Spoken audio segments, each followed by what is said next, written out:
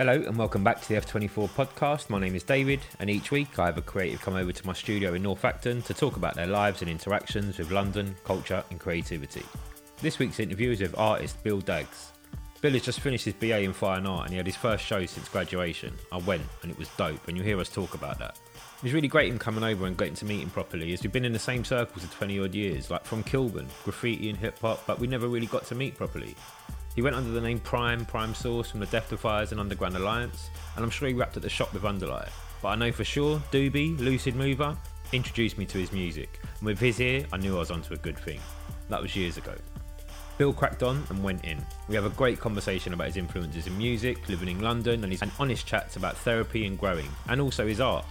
The music in the background is his. Go and check him on SoundCloud, and his art also at Bill Daggs on Instagram. Enjoy it. This is F24. We were doing like assemblies at primary school where we'd do dance routines to Ice-T's You Played Yourself. I was flying with it, bro. Chapter 1. London. Bill's from Cricklewood and he tells us about his experiences of growing up in North London, his dad being a massive influence on him and the great music that he brought to Bill's life, and also his introduction to hip hop from older kids in school. And we get into that question that we all face: who am I in those early teenage years? And we chat about the other music he found at that time. We just chatted a lot about social media. We'll probably get back to it in our conversation. But Bill, thank you. Easy. Thank you, bruv. Thank you. Man. No, my pleasure. Literally, man, I walked in that room, but I'd seen the social media, I saw the images. Yeah. I was like, this is serious. And I got there, and it literally took my breath away. There was that actually happened in front of the painting. Yeah. My breath went. No, that's dope. That's properly dope. You just do you inhale, because something happens, and I just have to inhale, and then I have to blow it all out, and it's gone, and I'm still looking, and then I have to take my breath back. Because them paintings hit me, man. Safe, man. No, I appreciate that. So gorgeous to see. Wicked. So gorgeous. And a proper shock for me. Yeah. Because I knew you were something completely different. Yeah. Well, that's it. It was, I suppose it's like, I think I've always been that. It's just taken a while to channel things, you know what I mean? Well, I tell you what, I think what you just said, I think you've always been that, which is this artist now. Yeah. I tell you what, I think we've always been that will happen forever. Yeah, because totally. You're creative. Yeah. At the minute you're doing this. Yeah. This is I've always had this. Yeah. You know, when you do your next thing, it will feel that familiar to you. You'll be like, I've always had this. Yeah, for real. That's how it is. And Yeah. if we can, because we don't have to stay on one line. No. Yeah, kind of like with you. We're gonna get to that bit. So where are you from? Where does it start? I'm from Cricklewood, just up the road from Kilburn, Shoot Uphill, born and raised. Don't manor, yeah. I grew up around Shoot Uphill, like I went to school in just by Willesden, Anson Road, Anson Primary School. Man, from the ends there. Wicked. Bakerloo Line, Jubilee Line. Yeah, Jubilee, that's right. So High Road. Yeah. I spent like up to, I was like 17. I spent up in them ways. Yeah. Yeah, I was there till end of 19. I left. Yeah. Just turning 20. I left Kilburn. My mum's still there. Yeah. Not me though.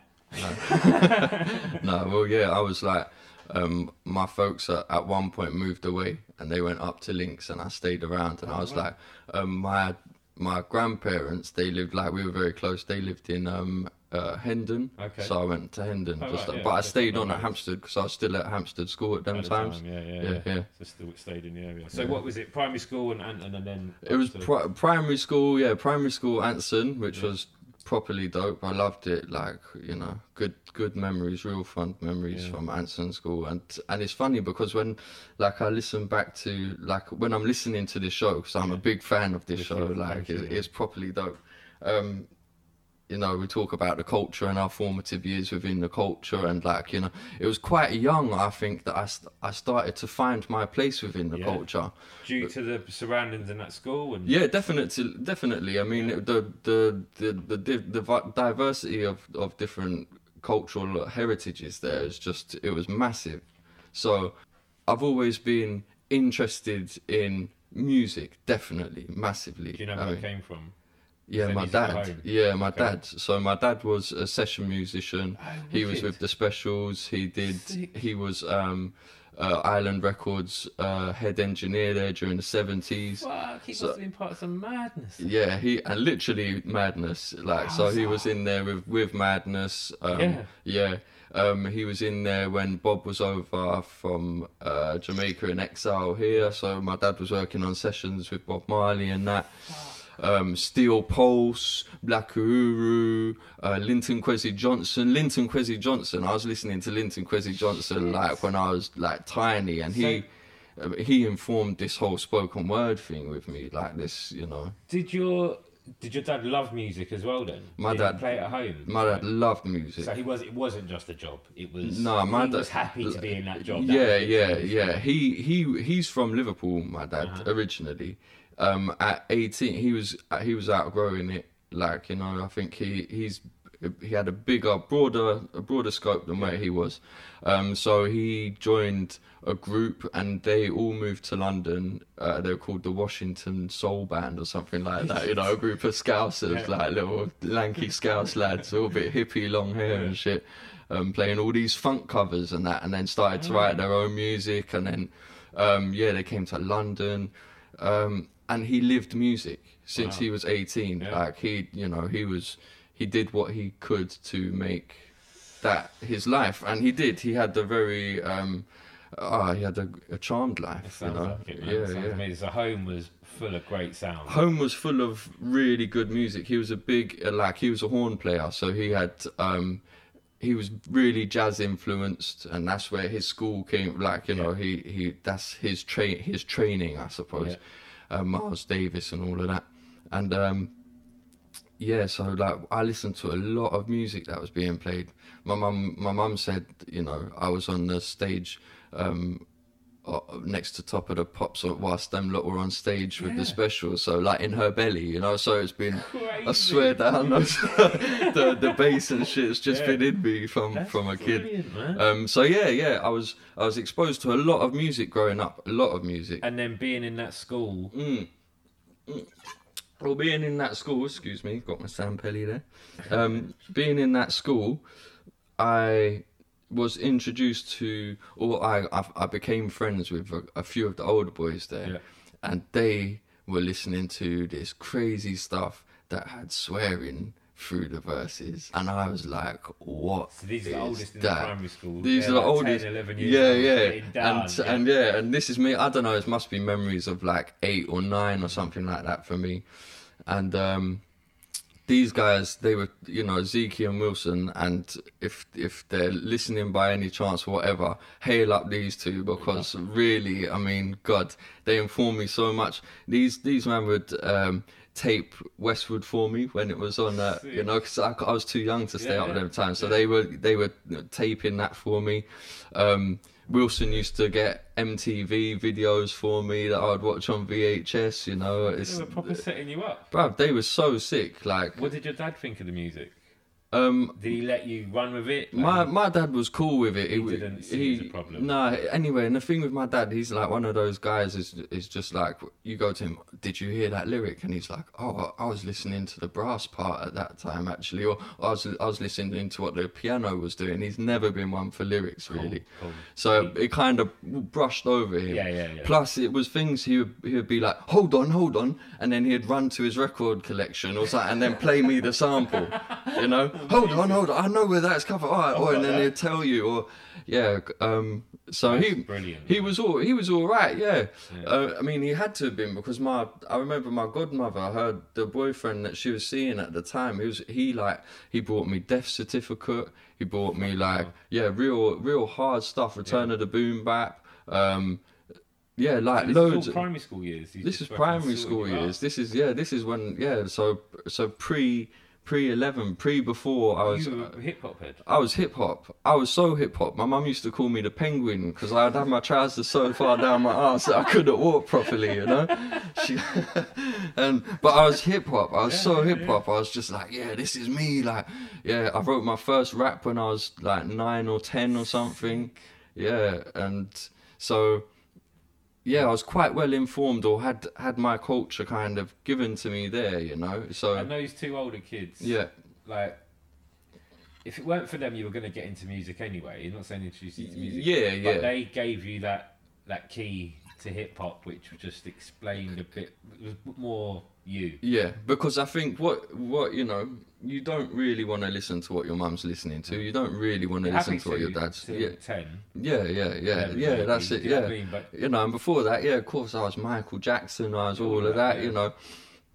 So no, they totally opened me up to this whole wave that was happening, this gangster like rap wave that was going on, and then them two left, and then I was on my own. I was kind of like, shit. And then like those last couple of years, I remember like a couple of boys, you know, got on my case for like wanting to be black, you know, like, oh yeah, you want to be black or whatever. I just remember feeling so out of place and just feeling like, alienated. yeah, and those so you had like a summer of love with it, and then all of a sudden, like, and then it was like this thing, like, oh, I can't. What am I not allowed to? Yeah. What, you know? Yeah. But thankfully, one lad joined the school. His name was Jibril, and he came from Sierra Leone. Wow.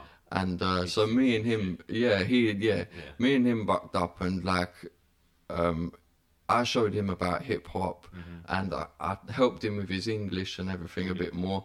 And then I remember this, like, what was her name? Reem, this girl who lived round the corner from us. She had a massive house, and she had MTV. She had Sky, and then I was like, boom. So we'd all go around there, like, and watch the what was it? It was around like it must have been snow times, like Informer, and I remember looking at MTV, and they used to have the subtitles of the Informer. So that's and like 89, isn't it? Yeah, 90, probably 90. Yeah, 90. Yeah. And so I remember going around there and being like, oh, can I come round? Because it's this time where we can learn all the lyrics to things, you know. So we'd sit there, you know, sit them and listen to me, I'll go here. I remember. Yeah. The school went nuts, our class went nuts. Who had the lyrics? Bro, Everyone trying to write it down. Exactly. A4 sheets. That's wrong, bro. That's wrong. Who doesn't say that? It was That's nuts. the most baffling song. Bruv. Amazing, man. Yeah, I mean, and then it was a great time. It was apart from, you know, I think everyone kind of goes through this bullying stage at one point, but that was quite a minor for me. I mean, look, it sounds like those kids that pointed that out to you, like you trying to be black. Basically, if you were a good footballer, they would have said, "Are you trying to be Giggs?" They just needed something. Yeah. Kids are stupid, Exactly. like, you know. It feels personal at the time. Yeah, You stand there yeah. and question yourself and wonder. You can look back at it and be like, "Oh yeah, obviously that's what they did. I listened to hip hop and they tried to bully." Yeah. Sick, man. So you flew with it. I flew with it. I mean, me and Wilson, I remember we did, we were doing like assemblies at primary school where we'd do dance routines to Ice-T's You Played Yourself. I was flying with it, bro. You know, I was in there, fully dungareed up, everything. So it was a good experience at What was Anson. it like in Kilburn? Were you so when did you start? I was in outside, Willesden, and them times, because everyone kind of lived in Willesden. So you go over to Willesden. Yeah, because it was just like a 10-minute, 15-minute walk from Shoot Uphill, you know, just round the back there. And so were the people outside as well of school listening to hip hop? Like, it was going to your mate's house and like that? I mean, we were going around Willesden. Zeke was just down the road from Willesden Tube. There were people around Willesden Junction. We were just hanging around there. Like, Zeke's family was big as well, and he knew loads of people on his road. I remember being out on that road a lot. And just chilling. And just chilling, man. Just chilling. Hip hop was in you fully. It Hip wasn't hop just was in in one me. place. It was going with you everywhere. Flourish everywhere with it. Definitely, yeah. What was that summer like after leaving primary, going into secondary? Like, did you? To be honest, it was like it was kind of a summer of trying to find who I was gonna be. Yeah. If that makes sense. That's why I'm asking it. Yeah. Because it's a weird time, especially when you've got a bit of a love for something. Yeah. Like an appreciation. Yeah, and I had really good friends, and none of them were going to Hampstead. Oh shit! Apart from a couple who were, not really. We weren't really friendly. You know what I mean? Yeah. And so it was daunting. Yeah. I was clutching on to that, last bit of, hanging out with Jibs and them lot. Yeah. And, but yeah, it was weird. It was, and I didn't know what to expect. Do you think, did you listen to much that summer? Do you remember? Yeah. Yeah, I listened to a lot. I always listen to. That's the thing. Yeah. I can't really these days. I can't really place anything anywhere too much. You know what I mean? But I know I was listening to a lot. Yeah. I don't know. A memory definitely stands out when I asked my mum to buy me. I think it was Fear of a Black Planet. No, so it was okay. This is earlier than that because it was on tape cassette. We went to Our Price in Brent Cross. Went and got this tape cassette, bought it back, and it had beeps all over it. I was like, this has beat. This is. I don't want this because this is the whole reason I want this is taken away now. It doesn't have fuck and everything else all over it. So we had to go back and exchange that tape. She was like, no, you can have the uncensored version. That's fine. They were like, right. But no, that's straying off the point. I was listening to what was happening. So that summer, 93. So boy, it was Snoop came out. Yeah. Dre came out. Those were like massive. Warren G. I was on a West Coast thing. Yeah, really. Same. I mean, we were too. You, I think. Yeah, I'm 37 this year. So a year older than you, literally. So I was in secondary in my first year when that went off. Yeah, right. Yeah. So that was that time. Sick time. Yeah. Plus, I was listening to because of the girls that we were hanging around in the last year of primary school. I was listening to things like Jade and SWV. Yeah, I remember that shit. Backstreet Boys. Yeah, even them. Yeah. Like, but En Vogue. Edgware Road Pool Hall. Backstreet Boys. Seriously. Yes, it was a thing. So I was listening to all of that, and it was a good summer, I think. I mean, I can't really place that summer, but I remember I spent a lot of time going to see possibly my cousins who were living in Cornwall. Okay. I have a lot of memories because what I'd do is I'd sit in the car with my headphones on and look out the window along these motorway journeys and make these videos in my head to go with the tunes that I was listening to. So I have a lot of these kind of random memories visuals that go along to these songs, So at that age, you knew you loved hip hop, obviously. You're making visuals in your head, you're listening to as much as you can, you persuaded your mum to get you, make sure it wasn't censored, all that shit's gone on for years. Did you think you were going to do anything with it, or was it still just pure passion? Like, what was, so you're about to start this secondary education, and it's the run up, they're obviously going to push you on the run up to GCSEs and that type of stuff, but did you think anything of music before you went into that school, like in terms of a career? Not in the sense of a career, no. I mean, I was, as I said, I was writing these little raps. Yeah. That, But that's for you and your mates to have a giggle. Maybe your mates don't even see it. Yeah. But I was thinking I'm going to be an artist. Right. I was drawing all the time. Okay, cool. Primary school,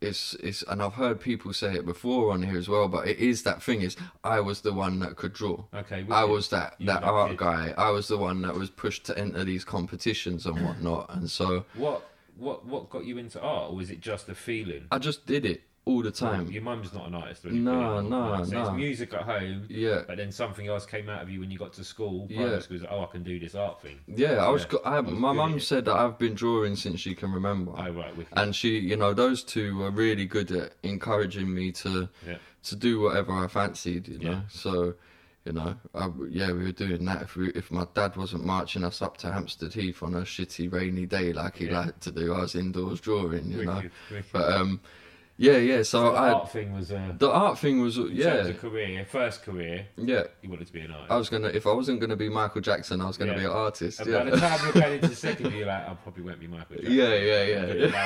Exactly. So I got to secondary school though, and met up with Jazza, who's in Death Defiers, and we were like 11 at this point. Yeah. And you know, I remember saying to him obviously it's not like the first day of getting in there because, you know, you establish it. But I remember in the probably the first year, we were like, yeah, let's start a rap band. Like, you can, Jazz was like, I'll be on keyboards. You know, Jazz don't play keyboards. But I'll take that. Yeah, you could be a rapper. I was like, yeah, that sounds sick. And so what is this through, like, you two meeting there, love of hip hop, maybe music class? Yeah. I mean, I don't think we were even in the same class. Maybe we were in the same class for 1 or 2 periods, me and Jazza. But I think it was just like one of them things, innit? Just this mutual. What music do you like? Blah blah blah. Oh, I like hip hop. Oh, cool. Yeah, that sounds exciting. Yeah, you know, and just hanging out. Yeah, and I was like, oh, I wrote a rap. Yeah. I must have showed him, so I was like, oh yeah, cool. I was literally just about to say, like, you then, because you found this person to share it with, you then build your confidence up. Yeah. And so you're like, I can share this with this person. Like, I've got to that stage in hip hop. Yeah. I can share this. But it's funny because then, like, me and Jazza, we were friends for like the first couple of years, and then Jazza went missing. Right. And so like I didn't have much communication with him or whatever. He stopped coming to school and stuff, and we'd still see each other around the ends, but he went missing for a while. And so like we'd nod out to each other, we'd have a chat, catch up little, but you know. And then at this time, it's funny because Doobs, obviously, he was there as well. Big up Doobs. So I've known him for long, but we weren't even hanging out at them times either. So I was having this kind of identity crisis because I was in a class where no one was into hip hop, and this is like 93, 94, whatever. Yeah. And so I met up with a couple heads who were listening to drum and bass. And so I was like... I was just thinking, what was it? It must have been... So it was drum and bass, garage and that. Yeah. And I was like, all right, cool. I can get with this.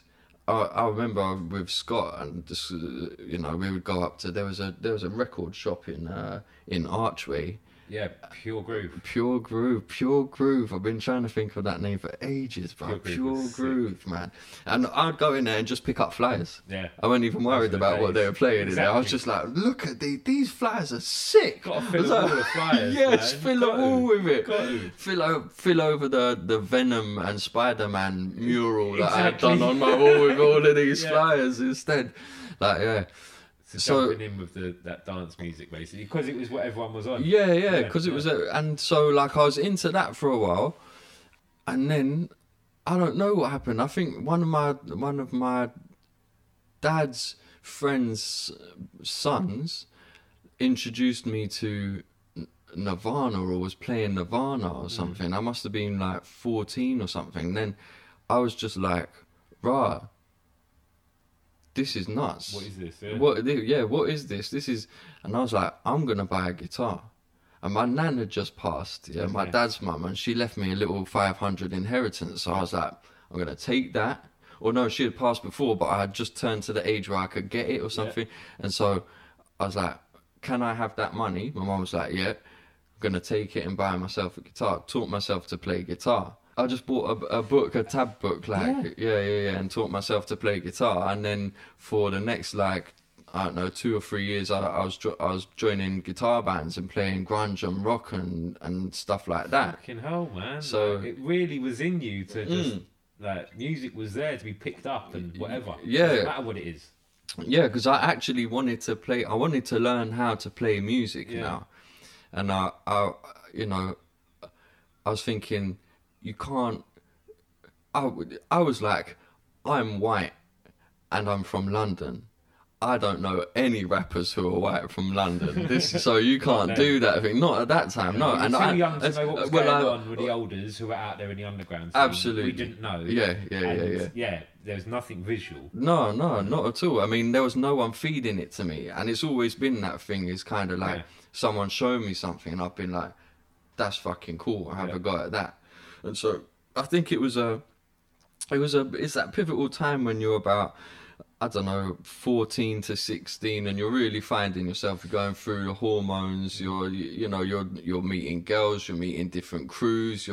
And the thing with me is, I didn't really like to box myself into one crew. I like to be able to nod to everyone. I think, well, that's how you manage to get in with the drum and bass lot quite easily, obviously, by using that skill, and then again round into the rock and grunge stuff. What I think also is quite interesting is that, would it have been that easy a transition just from hip hop to grunge? I think it's quite integral that you had the drum and bass in the middle. Yeah, right. Because it took all the lyrics away, and then it became... But although it's saying that, it was more familiar to me because it was the real old jungle that was sampling all of these, reggae tracks. Yeah, where so that's it then, Yeah, and then I was like, this is really familiar. And sped up. So yeah, you're right. I think that... I just wonder if if that played a part in you being able to have an ear to hear what Nirvana was doing. Yeah. Do you know what I mean? Because you gave yourself a break from hip hop, which is full on. It gives you a lot. Samples, beats, lyricists, all that type of shit. It gives you a lot to hold. And would you have seen the Nirvana stuff as clearly? I don't know. Possibly not. Possibly not. It could well be. So then, what, a couple of years of... Yeah. I mean, I think also, and just, I think at that point, I was having a better relationship with my dad, and I think before that, the whole angsty kind of, even though the angsty thing was before my angsty time, that angsty kind of choice of listening to hip hop and being really, and it was really, hard and things that parents should inverted commas go against, whatever, for young children.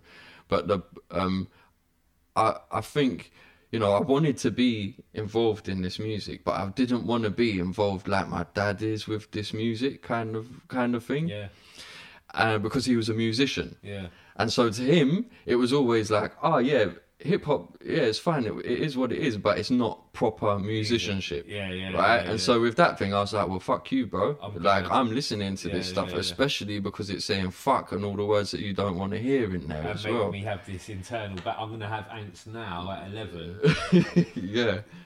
Instead of 15 or whatever. I know you obviously probably went through it again. But that I think that is one.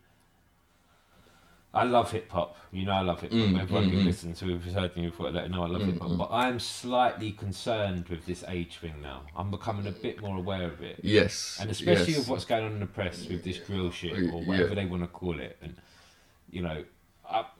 I do wonder now. I'm thinking that as a 38-year-old man, I do wonder that swagger that I carried at 14. I don't want to blame hip hop. And I said the same thing to Nova. I'm not trying to I never want to blame hip hop. But there is definitely an honest question there. Yeah, no, absolutely. An honest discussion, because you weren't getting on with your dad. Yeah. And it was predominantly down to the music you were listening to. Yeah. And yes, you're going to rebel. Of course you are. My son doesn't want to do anything like me unless it's the money side. Yeah. But so it's going to happen anyway. But I wonder how bad the music can be for us, because we're too young to really understand. Well, I think, a pivotal moment my old boy, massive respect to that guy. And if he's listening to this, he'll hate me for saying it. But the one time that I really witnessed him flip out was, so I got two younger brothers. One is 6 years younger than me, something like that, 5-6 years younger than me. And he was very, very young, and was obviously, and my brothers hung around me like bad smells. They wanted to be around me all the time, And so my dad had found something that the youngest one had written thinking he was like copying me, like writing lyrics, and all it was like a poem of swear words. I swear down. This is what Bill's doing. And it was like a poem of swear words, and I remember my dad grabbing us up, marching us into the living room, and losing his shit. Like, you cannot listen to this around him. Look, rah, rah, rah, rah.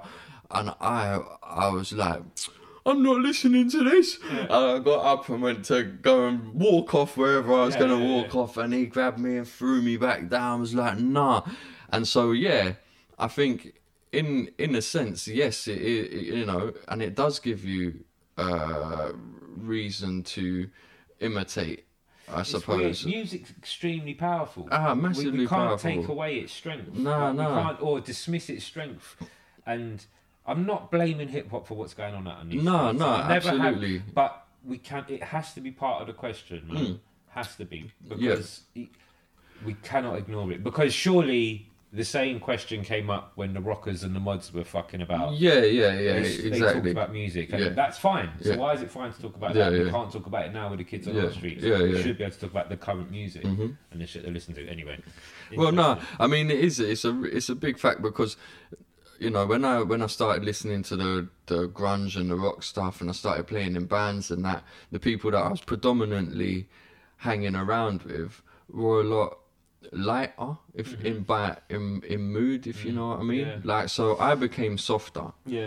To then, you know, you're growing up, you're, you know, knocking around different ends and that, and at that time, this is like, you know, early 90s, mid 90s or whatever, and I'm starting to go out on my own and go out in groups and that. And them times you have proper street kids, like, you know, none of this gang stuff. Famous out there, famous out there kids. Darren Tomlinson, never forget him. Never forget him. Bro, so like, you know, you were going out there, and I was getting jacked here and there. You know, you go top of the bus and you'd have things taken off you and whatnot. You know, so that's, and I think when I started listening to hip hop again, it's when I was like, actually, I'm not having this. Because there was, now I don't know whether, you know, okay, maybe the hip hop was getting me somewhere and thinking, like, making me think, no, fuck that. But see, but that's the power of music. Like, hip hop saved me. Truly saved me. I've blatantly made stupid mistakes. I've been out there, fueled off the back of murder was the case or something. Stupid. Not looking to murder people, but just having that anger fueled by that. But as I grew a little older, and it's only a little older, 17, 18, I used it as fuel. Properly. I was like, no, I can drop all that bullshit. It's wrong. It's rubbish. That isn't what I'm actually trying to get out of this music. I want the inspiration. I want that. And if it's going to make me have a straight spine, and now to look a guy in the eye when he's trying to dip my pockets, that's the music I've got to listen to. Totally. That's the power of music. That's when I think it, because you're old enough to take from it what you need to take from it, and you want to take the swagger and make yourself think, yes, I'm the man, and I'll fuck this bullshit up. But predominantly, it's just I need to raise my head, and this music is going to help me do that. So it did, and it definitely does. The whole, I've been working with young people for years, a long time, and last year I was working with a college called Sound School, which Tom was working at. We've literally just been shut down by Enfield Cornell College. They've just done a merger between 3 or 4 different institutions, and they've realised that, you know, they think now, well, we were providing a 16 to 18 year cohort, and within this, I mean, it is the best musical provision that I've ever been involved with, and I've been involved in a lot throughout my years. I mean, you know, so, and the whole drill, like all of the young people there, all of the boys especially, are listening to drill. Whether it is influencing them directly, who can say? I mean, in the sense that they're going out and carrying out what they're listening to. I think that possibly it can do if you're wired that way. Is the I don't think I've ever listened to drill. Right? Is the subject matter like? Are they calling each other out as Is that the content of the song? Not all the time, but is it like hip hop in sense of. It's like trap. It's like trap. It's like proper like trap. Yeah, and it's it's about dipping, wetting. It's not about for me to say. But there's a lot of references to. Stabbings and shootings. They keep it very local then. Yeah, they keep it very local. This is a weird thing, and it can't be because we've got YouTube. Yeah, we've been fine battle raps around the manor in the 90s. Yeah. But you can't have battle raps around the manor in 2000. Not when the battle raps go further than a battle rap. No, and then just get online and hype people up. Yeah. Because that's all that seems to be happening. That's what they're saying to us is happening. I think it's really, really shaky territory. I think it could have been any music though, and it can be any music. Yeah. The thing is, right? It took me a long time to be confident as a young man. Full stop. Period. To be honest, I think it took me until 32 or 30 possibly. Yeah. No, in fact, forget that. It took me until I went to therapy at 34 years old, 35 years old to be confident as a man. Yeah. Full stop. Bro, that's real. That's reality right there. Yeah. That's what people don't get. No, and I think that if you're impressionable, if you have an addictive personality, if you are, very open to things to make you feel like you're better than you are, or put you in a place or that makes you, or just eyes open and willing to listen and be persuaded or introduced to. You're up for those conversations, and you did it through music and so on and so forth, and it can happen it becomes part of you, you don't just use it in certain times. Yeah. You're up for not being led. I don't mean that to an extent it is being led. Kind of like, yeah, you're up for that. I'll take that step. Yeah. It's mad that, like, if you're, we're from the generation where there wasn't YouTube for our music, so we weren't, we were getting, as I said, MTV if you're lucky, if your mates had it, But throughout secondary school, throughout Hampstead, I don't think I was even looking visually at music like they do now. I don't remember the videos so much. I remember the albums. I remember the tracks. I was deep in it, in that side of things. Yeah, I'm not seeing videos too much either. Yeah. I remember seeing the Murder Was a Case video, whatever, or a couple of others, the Snoop videos, but it's such rare occasions. It's literally, everything's visual for me, from my own eyes, what I was seeing when I was listening to that music. Yeah. From what I was shown. Yeah, or you watch Boys in the Hood, or Menace, or something like that, Yeah. So, but I think it's completely changed in that sense. So we were having to go and source that music. Yeah. So we were having to get our friends to record it for us, buy it at some, HMV, our price, whatever. I think, man, I could talk about this for hours, but it's like, it is really easily accessible now, and anyone can get hold of it. And I think if you're prone to being misled or led up, literally the majority of people, man. We're all, every single one of us is so lost. It's a very small majority of people that are able to grow and be clear-headed and make moves off their own back. Majority of us, especially as teenagers, especially as like, all right. So I was smoking through all, like, I stopped smoking 2 years ago. Okay. I have a little puff now and again, but I was smoking punk like all the way through from 15, and I think the strains that we were touching then weren't even anywhere like what's going on now. Yeah. And so I think if you've got a group of socially deprived, financially deprived, completely lack of identity, lack of own identity, education, But then on the other hand, you've got some bum weed, some militant lyrics, free music, free Instagram, free, everything to poison you, but nothing to yeah, feed you. yeah. And then you're gonna have a group of easily misled, paranoid young people. Definitely, man. Like, you know, I mean, yeah. That's what. So yes, coming back to the point, is it hip hop? It might be. It is. It is might be, hip hop. but Yeah. it's only a part of it. It's again, like we said, it's part of the question. It's definitely not the full question. The full No, answer. and the thing is, like for us, it was different. The thing, I would get hyped off listening to Shook Ones. I would get hyped off listening to you know, all of these, what are quite violent songs. If you break apart these lyrics and break them down, and I was getting hyped off them and listening to them on a hype. But the difference being, it weren't in my manner. And we weren't, you know, all right. Even if it wasn't in your circles. Yeah. Do you know what I mean? Yeah. Again, though, man, it's about like because anyone can listen to hip hop, and the kid in Cambridge that's listening to Shook Ones, Yeah. they're still getting that mad energy, and I Yeah. think it's about. That's what I'm saying about. Not that it should be age appropriate because it shouldn't, hip hop, but partly it's you don't really get it. You don't know what the Shook Ones is about, and yes, it's a rowdy track, but you can pull things out of it that can help you in life, which is what I think hip hop's for. That's what these stories are for, and even the horror stories. That's what they're for. You pull out.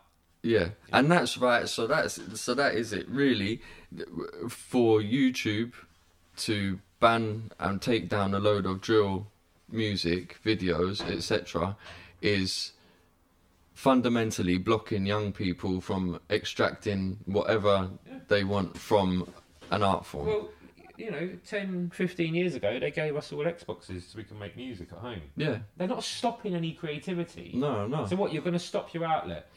You're going to fucking point at a certain genre and say it's all your fault? Well, they'll find another genre. Exactly, and they'll find another platform. Exactly. This is 2018. I was making music before we even had platforms to put it on. Yeah. We were making music. The first DDF mixtape that we made. In fact, the first tracks that we ever made in 97, 98. No, when was it? It was PlayStation. Yeah. Oh, right. So it's 2000, I think. So because it was Music 2000. Yeah. Right. Remember that? Sick. I made those were the first beats that I was making on that, and that's how we as Deathdefiers formed, but under a different name at the times, Ninja Ganja Maniacs. Yeah. So it's like, you know, there's so many different ways for people to access things. So to cut off one way, you're only cutting off your own nose to spite your face. There's a lot more. It's that And broken inciting. glass theory. Yeah. It's the broken glass theory. Yeah. It's like, oh, it's the music or it's the tags. It's like, it's not. Yeah. Give us proper education. Give us proper youth clubs. Give us something to see further than what we can currently see where we've been born. Because our souls have been born in these estates. Yeah, you know what I mean, or these areas. It isn't like we're not bad people. Your soul could have been there. Yeah, exactly. Don't judge me. Help me. Exactly. And that's what these kids need, man. Yeah. Look, let's get back to the Right. Yeah. So I was grunge. In the grunge. In the grunge thing, and then I met up with Reese Murder. That is my so me and He was at Hampstead, wasn't it? yeah OG. yeah Oh, so Styles from Miles. me and Reese got very, very close, and he was playing a bit of guitar at the time as well, and we were like listening to a lot of mod stuff, and so yeah, I was like, at this time I suppose I was introduced to graffiti a lot earlier than that, because I used to hang out with Rids. Do you remember Rids? R.I.P. R.I.P. Rids, defo. Yeah, he's a fucking local don. Man. Yeah. Never got to meet him. We were going to put him in RK actually. Oh yeah. Yeah, we wanted to put him in because we thought he was sick. Yeah, he was. And Yeah. So I was hanging around with Rids and Reese. In fact, I was hanging around with Rids a lot earlier, so I was watching Rids doing his outlines, you know. Yeah. he was sick. Yeah. We had him and Ferg, we had a little crew, because we were like, yeah, it's so funny, bruv. And we're like, yeah, we can all draw in it. We're going to start doing all graffiti and that. So we all had the same tag. And we were writing days. DAZE. Yes. In the same way, we copied that, and we were like, so if we can all write this, then we get around. We'll get up. And we had a crew for the one name. It was like, there's 3 of us, so we got to have a crew. Gotta get But we're all writing we'll days. one Yeah. Everyone else thinking, this guy's mad. So it was me, Ferg, Rids, and they introduced me to graph. I was, I like to write my name on things. I thought it was, fun. And fun. And everyone, it was them time. It was the age of the toy. Yeah. Because everyone had a tag. Yeah. Everyone had a tag. 90s. Everyone. Even if you weren't writing properly, you had a tag. Yeah. You Especially around that area. West Hampstead, Hampstead, Kilburn. Yeah, there was yeah. thousands of them. Yeah. And when you're travelling that Jubilee line, as we've spoken about before, all you're seeing along that line is just pure dons. We had that info dub in Hampstead School. That's right. Yeah, and then we had that big Bond dub on the electric box between Westbere Road and Minster Road. Yeah. Which then I think Venger took out That's after him. that. Oh, of course, yeah. Took himself out. Took himself out. And then so I was constantly around it, and then at them times when I hooked up with Reese, I was watching it properly. And I mean before then as well. I mean, your good friend Pref, we had a mutual friend that goes back before Hampstead School for me, but when I was young, and them lot are a year older, you're all a year older. So I'd go around to his mate, and Pref would be there, and I'd see him doing the specialists outlines, and I'd be like, "Wow, I'll have some of that." So I was actively not writing, but I was actively drawing all of these pieces. So I was getting my letters. I was like, so I was always very into it, and then Reese got super into it. Yeah. And then I just seen him like. I think I met him in 97, and by then, he was just already had bad boy hand style. Yeah. We already highly respected him. Do you know Vincent? Yeah. Yeah, Vince. So that's how I met him. Right. Vince. Okay. I don't know Vince. I don't know Vince, but yeah. I used to hang around with Vince. Yeah. But so with all of this is going along at the same time as these different music choices. Yeah, because at that time, Reese was listening to he was showing me about bands like the Jam, That's right, and the he's got Small a Faces, and music collection. Yeah. So he was showing me this stuff, and he was like, and our friend Jake as well. At the time, Jake, we were both, me and Jake were like writing. Or practicing hand styles, drawing, because Reese was. So it was us 3 who were playing music together and writing songs together. And then we had a little falling out, me and Reese, as you do when you're young. Right. And so, so I didn't see him for a very long time. We now chat and all good. We lost touch at them times, and I found myself in that place where I'd often found myself, where I didn't really have a strong crew of friends, but I was cool with everyone, nodding to everyone, chilling with this lot, chilling with this lot. Talented enough as well, not like to add something wherever you went. Well, hopefully, So you came with something. You weren't just like hanging on the edge. Like. Well, and I've also prided myself on a fantastic sense of humour. So at least there's that. No, so So it came at this time, and so from off the back of that, I met my very close friends, Elle, Jamie, Dempsey, and a few others, but these 3, and we started hanging around and playing some guitar-based music. Right. And then I don't know what the switch was. But like 97, 98, we were just like, do you like hip hop? I think Massive Attack was the switch, to be honest with you, because we were like, oh shit. That mix is ridiculous. That first Massive Attack album, I think must have like, I think I remember Jamie going, "I'm rapping now." I'm gonna be honest, right? I knew one song that Unfinished Symphony. Yeah. Obviously knew that, and it was amazing. I didn't listen to anything else. Not consciously anyway. Literally this weekend, my girl was like, "No, you're listening." Schooled you with the old Massive Attack. Yeah. Because I buried my head in my sand. I didn't Yeah, experiment shit. Right. I got my vibe. I'm sticking to it. That's my passion. Yeah. Found it. Don't need nothing else. Yeah. Sorry, go ahead. No, but that's Massive Attack. That album is.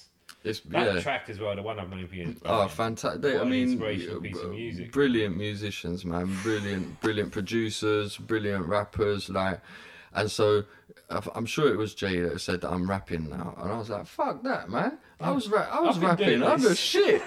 Like, fuck, are we gonna do that now? Yeah, we're gonna try and rap. All right, that sounds sick." And so, so we got fucking together, started writing raps over beats, you know, that we're finding, any instrumentals that we could find, and we started rapping.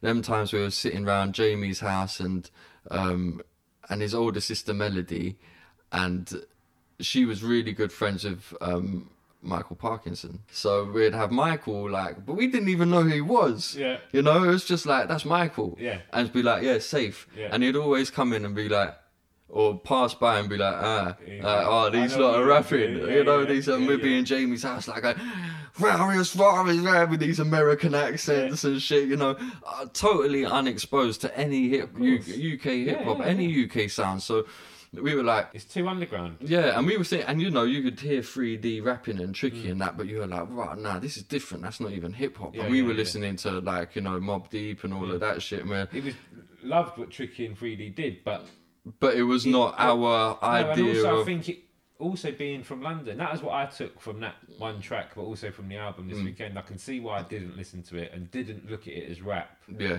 Because, and I didn't even know what UK hip hop was in the mid-90s. Yeah. That's why I didn't listen, I think.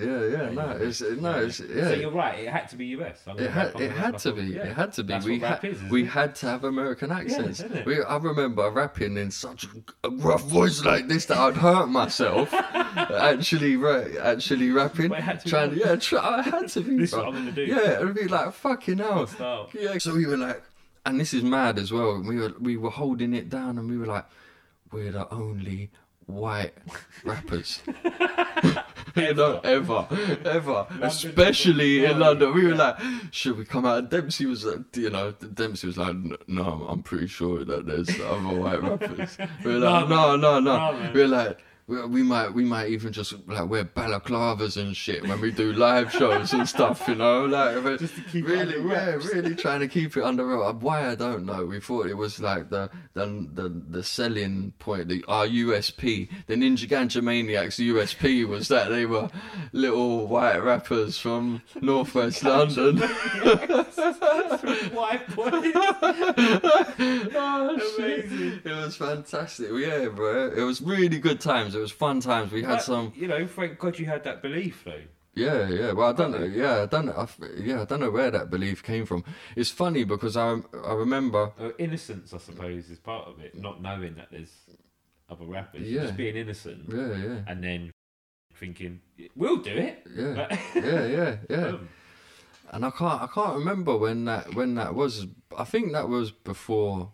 Yeah, it was before my parents moved, and then that summer, that was like end of GCSEs, which was a great summer. You know, it's a great finished. Yeah, finished. I mean, I wasn't in school anyway. I wasn't about it. You know, I was at school because my friends were at school. Yeah. I wasn't really at school. I was stoned. Yeah. And so the end of that summer, it was like, or the end of them GCSEs and that. And I knew my parents were moving because, like, you know, it was rocky in the house and it was shaky. Yeah. They were planning to move away. So on that summer, boom, they say, right, we're moving away. My mum was like, you got a choice now. Mm-hmm. You can either stay on and do your A-levels, which I wasn't able to do because I didn't get good enough GCSEs, or you can move up north with us, or you can go and get yourself a job and stay wherever you want, but you look after yourself. In fact, the other like conditions of me staying on at school was going to my nan's house with my grandparents and my mum paying them a bit of money to have me there. Now, to me that was a no-brainer. Yeah. Because like my nan and my granddad were so safe, like they were so safe. I mean, my whole family on my mum's side are a bunch of stoners, you know, so like they were very used to what was going on, and like if I came home wide-eyed at 2 o'clock in the morning and my granddad happened to, you know, so I moved into their house, which was sick. Hendon, right, by Brent Cross. Boom. It was like, I was like, oh shit, this is going to be a boom 2 years now. I do my GMVQ art and design, which is when I met with Tom Blackford, Ink Fetish. Of course, he mentioned yeah. So you decided, I'll do the college thing. Yeah, because of course, I was at heart. You know, at heart, no. In my haze, I was a lazy bastard. Yeah. You know, I was like, nah, I'm not going to go and work and that. I've got support myself. You mad? Yeah. So I got my job at the Sainsbury's bakery. Got my little job and done that I needed to. Yeah. You know, a little pocket money here and there, and I had my room in my grandparents' house that used to be my cousins, and you know, and so we were a big family like that side. So I had all my cousins around at that point.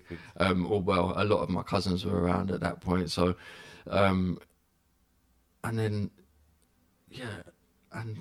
fucking hell, my cousin's boyfriend at the time, who was fucking growing 9 plants of punk in the spare room at my grandparents' house. I mean, you know what I mean? So you'd walk into this house and my friends would come in and be like, what the fuck is that smell, bro?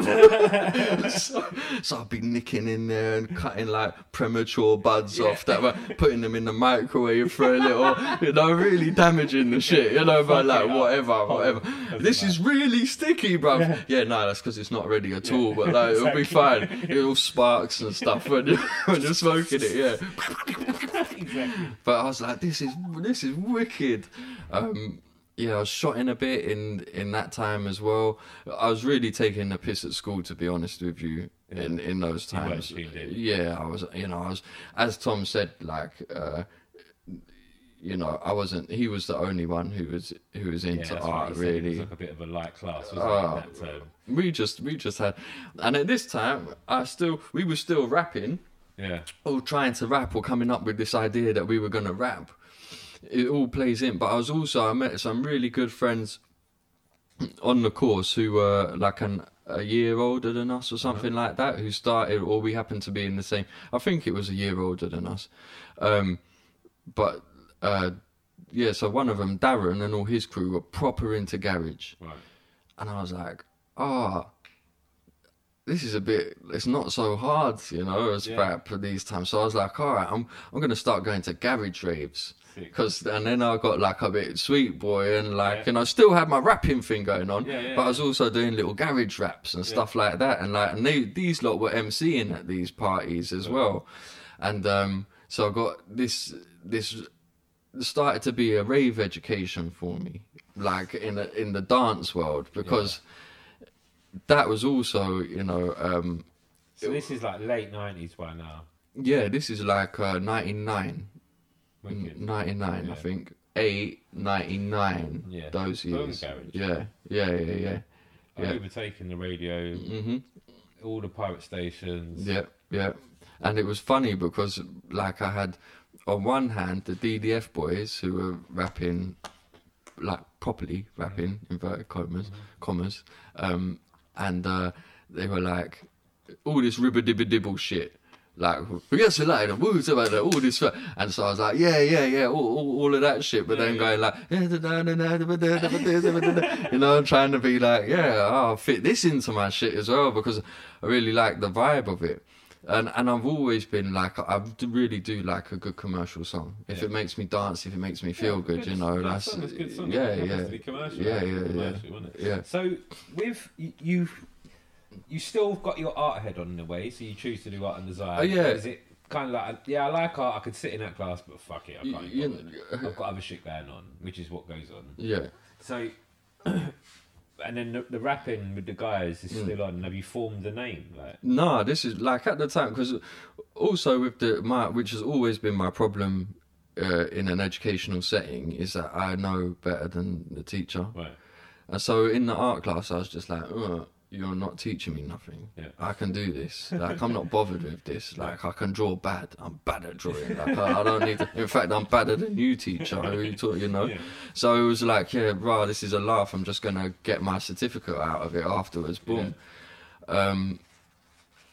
Which, yeah, there you go. Did you still think you were going to be an artist though, or is it kind of? No, at this point. Then it's gone. At this point, it's like I'm it's music. The haze of being 17. Yeah. I'm just like I'm music. In fact, at this point, I didn't even have a fucking clue what I was going to do. Yeah. To be honest with you. Exactly. You're there. I know those. Yeah. I was just like, I'm into music. Yeah. I draw all the time.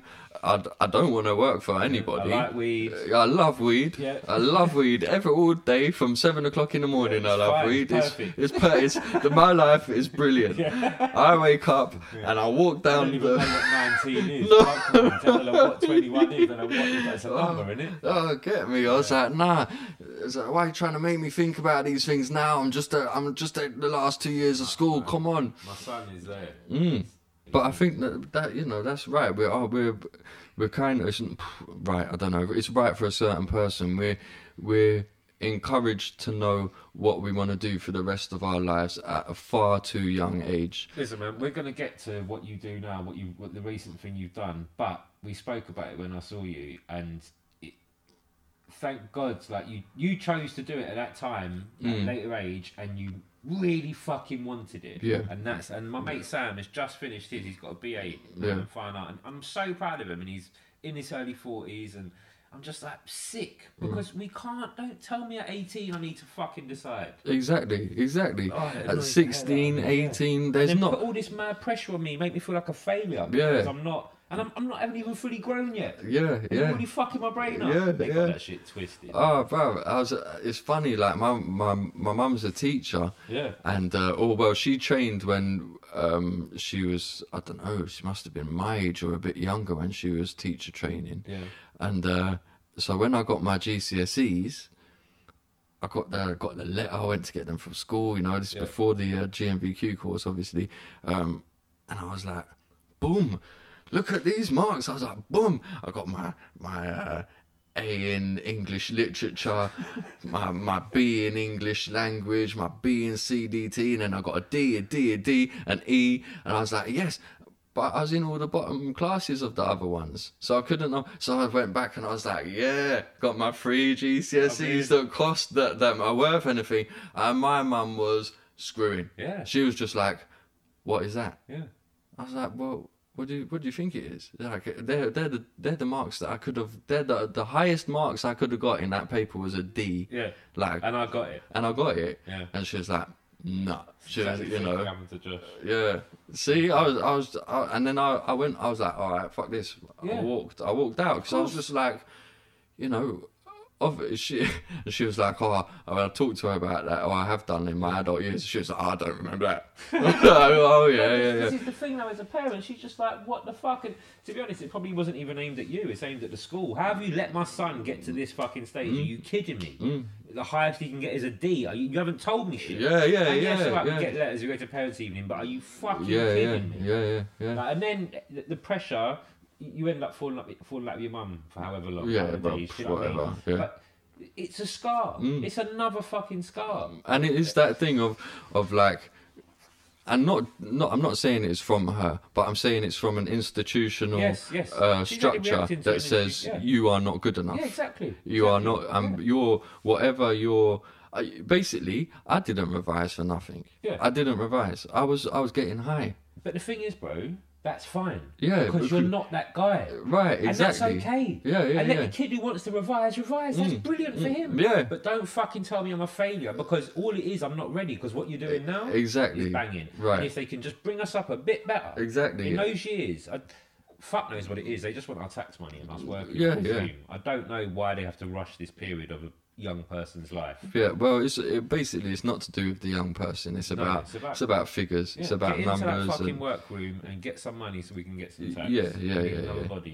I'm sure that's why. I mean, it's a whole thing that has to be unpicked and reworked again. In my eyes, it will take. The teachers No, not at all. Itself. No, the teachers are under a hell of a lot of pressure, and the thing that we forget when we're at school is that these teachers have gone from school to teacher.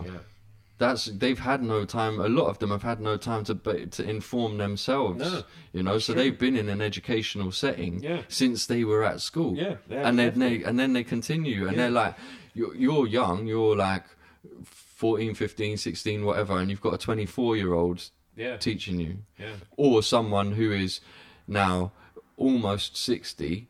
And very much over being a teacher, but they're having to do. At that school for 45 years. And they've been facing all of these. Yeah. So no, I don't have. You know, and I had some brilliant teachers, and I tell you the truth. Probably if I had the choice at that time of 16 of having more than education, like if someone had said to me, not work per se, because I didn't want to go into a job that was going to be boring as fuck. But if I had I'm handy. I've always been handy. I've always been hands-on. If I had a carpentry course offered to me or something, not offered to me, but you know, shown, if I was introduced to these different But this avenues. is the thing, in everyday life, and exactly what we talk about in this room, right, is the fact that what did you get into? How did you turn it round? And then what do you do now? Yeah. It happens with everything. It's just about inspiration. I mean, and that's it. And I'm not a mathematician. Yeah. No, I mean, I never have been. Yeah. And there should have been a point in my school where, all right, you know basics now. Which you have to know. Which you have to know, of human. course. Of course, you need to know. Yeah, you every need to know human basic needs that. accounting. Exactly. You need, because if you're going to run your business later on, you need to know Pay tax. your bills, whatever. Exactly. But they don't even teach you that shit. No. So if it gets to a point and you see that, you know, I was struggling, even in a bottom set, why do I need to do maths anymore? And why are you... Why- The worst bit, you though, is know. the pointing the finger. I sat in my room, I sat in that school with my son many times over the years, stressing him. Yeah. You know what I mean? And it is You stressful. listen to what the teacher's saying, Josh. Yeah. Why are you doing this? Yeah. Josh, he's telling you you're failing. I'm telling you you're failing. You're failing, Josh. Never mind, I went through the same shit, but I didn't even think about it. It's only in these last couple of years, I'm looking at my son and I'm like, what the fuck have we all been doing? Yeah. And this is happening everywhere. Yeah. And Like, my kid is amazing. Mm. Like, I love my son to bits. He's a beautiful, amazing, clever, Yeah. talented. and no academic level is going to change Yeah, that. a fucking academic level is fine. He weren't that kid. Yeah. Yeah. Yeah. You know, It's- and he's carrying shit now, but luckily he's in a good place. But it doesn't matter anyway. Crazy times those years. Crazy so, times them years. and that's why you treated GMBQ the way you would. Yeah, so we were blazing it up in the smokers' garden. Yeah. We were just having a riot, man. We were having a riot. It was a great time for me. I was going to all these garage raves with these lot. I was going to hip hop raves with the other lot. And then we were coming together sometimes, and we were just. You had this mad freedom from home as well. And I had this mad freedom, like, yeah, and two of the funniest old souls that I've ever had the pleasure to you know, live around, be around, these great two old people, fucking hilarious times, so it was groovy, man. It was groovy, and then come like, I don't know, end of GMVQ, we were like, right, we're gonna rap. Okay. We're gonna do this. Ninja Ganja Maniacs are on. Yes. We are on. Right. Roll up the spliffs. Let's go rap. And so we left the art and design GMVQ. Those lot were doing other things. I can't remember what they were doing. It was just me and Tom in that GMVQ. Yeah. Those lot were still at Hampstead though, so we were still circulating, navigating in the same area. We were all going and bunking at my mate Kai's house and whatnot. I mean, the last day of GMVQ for me was a myth because it was so bad, man. It was so bad. I took I was really good at doing the drawings and that. When it came to any of the writing and that, nothing. So I took these folders and they're like, you got no backup work. You got no initial ideas. You got nothing. All you got are final ideas, like all the way through this. What, you know? I was like, all right, give me a few hours. And they're like, you're gonna do all the writing. I was like, yeah, I swear down, I'm gonna get it, my grade. So I've gone up to Khadija, one of the girls in the class. I've gone, have you done the writing? She's like, yeah. I'm like, can I borrow it? She's like, what, you're writing? I was like, yeah. Me, just, why, I don't know why I thought, I just photocopied her work. You didn't really read it? No, bro. I just photocopied it. I put it in the folder and I resubmitted it. And then I got a call into the office and was like, you've just photocopied Khadija's work. I was like, oh shit. I don't know how I got a merit. But they gave me a blight. I think they knew what, you know, they were like, oh, you know, he's having a bit of a rough time. And, you know, I wasn't having a rough time at all. But the thing is, even if it was, you were pulling out the bag, even if it was the boom bag at the end. Yeah. They knew you had the talent. Yeah. They were just pissed at the way you got about it. Oh, man, really pissed. So I can't blame them with that. So anyway, I finished my GMVQ, got my certificate. Yeah. Very good. Well, all right, now what do we do? Yeah. And then, during this summer, bowling around, we see Doobs, Tom. Yes. And at this point now, I think it was this point. Yeah, no, it was this point. So he was with Moody, Blunted, and these lot were Underground Alliance, but they were just 3 DJs. And he was like, well, what, you're rapping? We were like, yeah. He goes, oh, I rap a bit too. And we were like, oh, sick. And he was like, yeah, I got this set up in my mum's basement. Like, we were like, what? Yeah. And so we showed him the track that we had made on Music 2000. You know, proper yanked out, proper like not really knowing what we were about. I think it must have been Tom who introduced us to UK. the likes of Skinny Man. And then I heard Skinny Man, I heard Task Force. My mind just blew apart. I was like, oh my God, there is a place for us in this world, and we don't even need balaclavas. It is fucking... When you say hip-hop, like, yeah, when the light was shone. Yeah. For loving hip-hop that long. Oh, bruv. But it was just not finding that sound. You know, it was...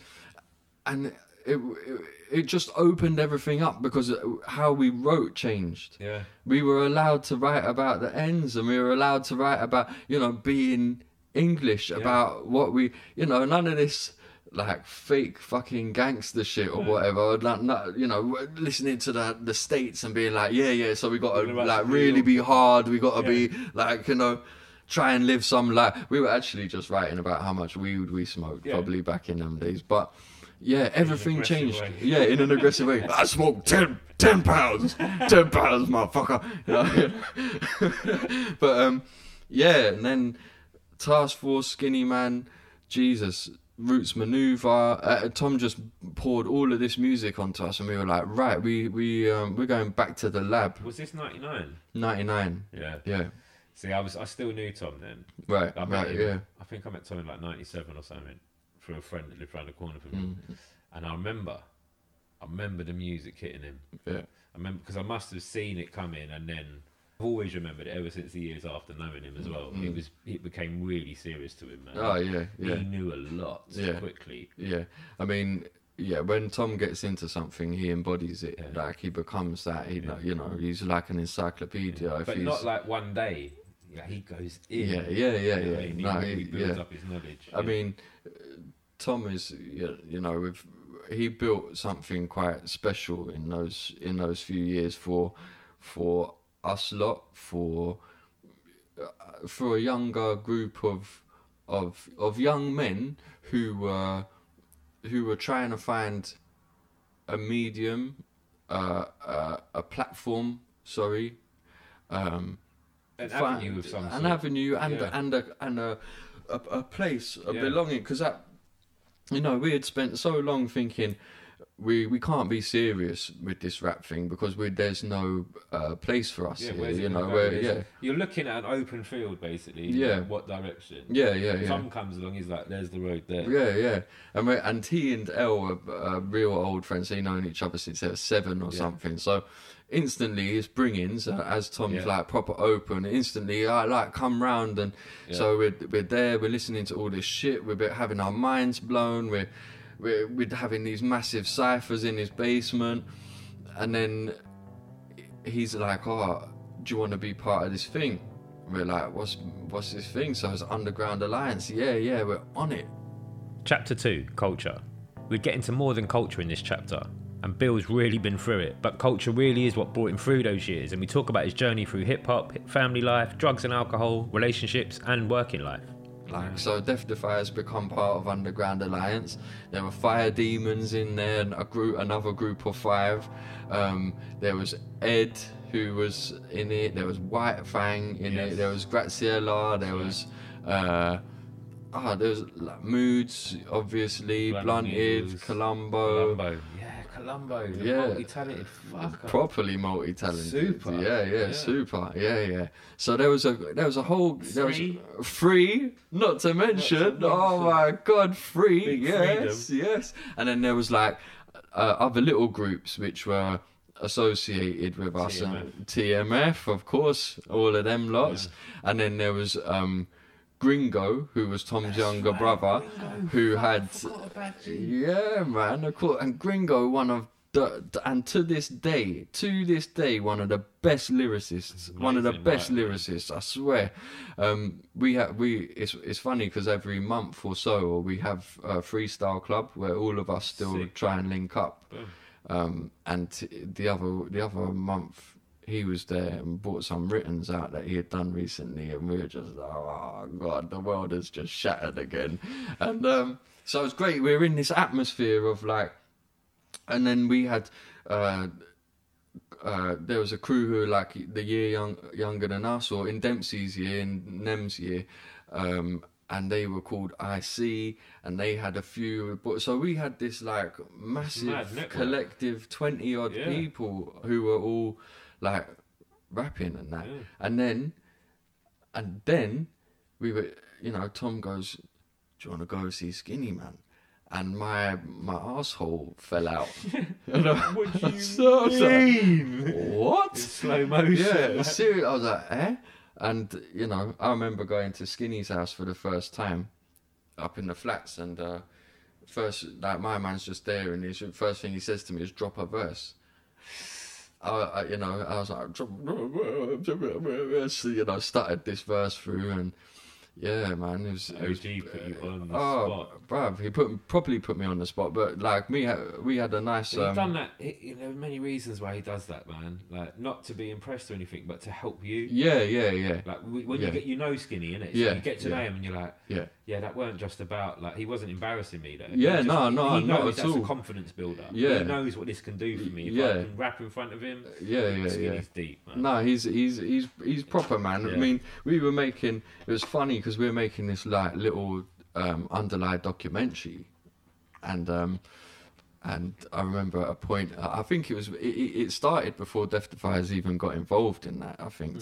And I remember Skinny on one point of it going, all Underground Alliance needs is a house somewhere and a budget to make the album. I remember that. Yeah. I remember that. And I was thinking, fuck, if you're giving us a budget and a house somewhere, we'd probably get stoned all day and not do anything.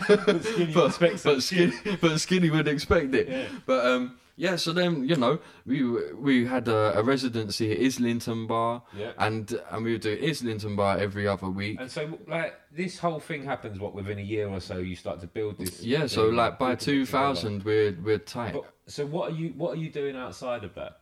So you're out of college. Yeah. You're still at Nans. No, so by the end of GMVQ, my grandparents, they had moved up to where my parents were. Where was that? Links? Links, yeah. Okay. A tiny little village. I mean, so I was, you're 18. I was 18, and I moved into my boy Kai's house, which was on Lyfos Road, on Finchley Road. And I lived there for a little bit. There was one point, I think, for a month I had to go up to my folks and live there. I remember it was hard. It was hard in the sense that, like, I didn't really know what the fuck was going on. Yeah. Like, how are you going to keep going? Yeah. Like, get to wherever you were meant to be going. Yeah, because I was having to work in places like Next and a bar. and Sainsbury's, and like do these little jobs in order to live in London. Yeah. Like, because that my last hope. There's a bit much to say that, but my last people were my grandparents, and they're gone. Yeah. So yeah, I was doing. I remember a letter from my mum at one point, and she goes, as mums do, and she signed off on the letter saying, just have a good think, because there's not many 21-year-olds that can that have the pleasure of making music for a living. And I was like, deep, right, yeah. Because I was always like, as well, she'd give me a little 50 quid here or whatever, give me a little handout, if she could. And I was like, yeah. So at that point, I was at Kai's for God knows how long. Did that little stint up north where I had nowhere to go. Yeah. It was so terrible. I was like, I went up. Then the next thing is, so my cousin had a flat in East Finchley. Yeah. For years now, he had been on the brown stuff. Oh, right. And he was like, listen, you can come and live with me, but you got help try and sort me out. And I was like, How old are you? I was 21. Fuck's sake. Or something like that. Yeah, no, 21. Just about to turn 21, I think I was. And he was like, you can live with me. I'm gonna give you a Blythe for a little while, let you get a job together and everything, and I'll like pay our way and make sure we're all right. But we gotta try and help me. Yeah. I mean, and then get your shit sorted. Get my shit sorted. So, I mean, we had a fucking great time. Yeah. He introduced me to a whole world of shit. Yeah. Good shit and bad shit. Right. And we built a really strong relationship, and a really strong understanding of one another, I think. Some things I wouldn't advise anyone to do it. Some things I'd be like, yeah, fucking great. I mean, we did so much ketamine. It was unbelievable. But then he taught me, like, I was a very fragile, sensitive young person anyway. And I felt I had, in social circumstances, underlie all of that, I was off my trolley. Whether I was pissed, right. I didn't at them times when we first got out of school. I didn't touch anything chemical. Yeah. I was very lightweight. It took me a few drinks to get completely pissed. I was a puffer. I like to be stoned all the time. Islington Bar, and all the events that went on and all of the raves that we did or clubs or whatever that we did. I'd have a juice and I'd probably get much too drunk for my body weight. Right. So. And he was proper understanding of the music and proper behind it. My cousin as well. It was like, you can try and get on this music thing.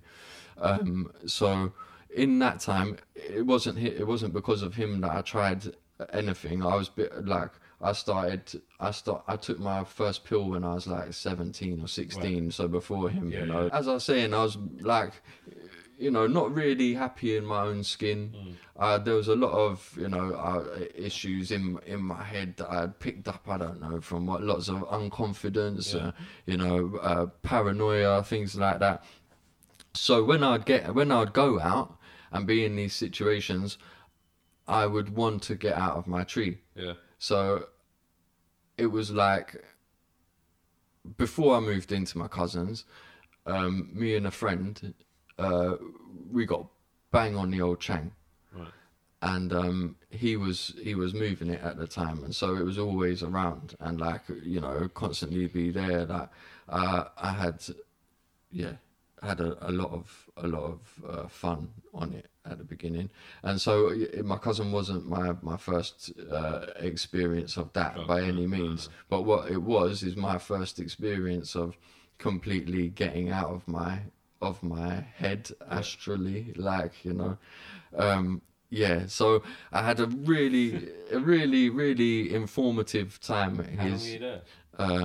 Oh, bruv, I was there until I met a girl and got the fuck out of there, Right. which was terrible because it was next door.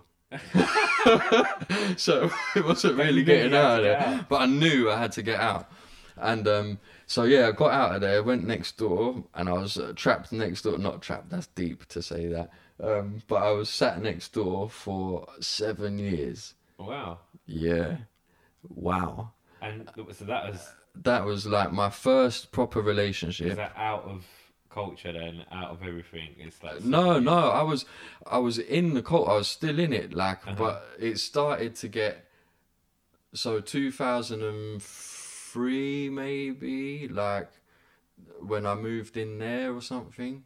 So we put out the DDF mixtape. That's right. 'cause to- I think it came out, didn't it, before that? Yeah. So we put out the DDF mixtape in 2000, the first Underline mixtape, I think around the same kind of time, and then Base Mentality 2, which That's you right. did the artwork for, and that was 2001. No, I think 2000? it was. Well, I'd opened the doors in 03, and I think I did it. It was, it But must that have was been early, that was 03. February 03 I opened, so I might have done the artwork in either the November of 02. So we done that. So I must have moved into hers for, yeah, it was 2003 that I moved into hers. So I was still very much involved in the culture. I was still, I'd got a car by that time. Like I was like, oh yeah. And you're working. I was working. We were driving up to Brighton. We were driving up to Bristol. We were like, and that's it. So 2003, I got a job in HSS. Oh yeah. 5 days a week. Yeah. Phew, as a fitter, so I was fixing tools and everything. At them times, I was smoking half a bar for my half Actual. a bar, not punk, like me and this girl, and What is this, a month? Like, this is a month. yeah. And so, That's a and I know that because my guy used to come to HSS, Yeah. and so it was, it was a real. I was kind of, I was falling in line because I had to fall in line with her, Yeah. and pay rent and all Yeah, of that, yeah. and times had If changed. we're gonna do this, you have to do this. Yeah. Which is fine. That's And what to it be is. honest with you, I didn't want to do that. But the alternative was being homeless. Well, I mean, this is it. You could stay with your cousin and keep exploring. Yeah. And not know where that's gonna end. Yeah. But you ain't got.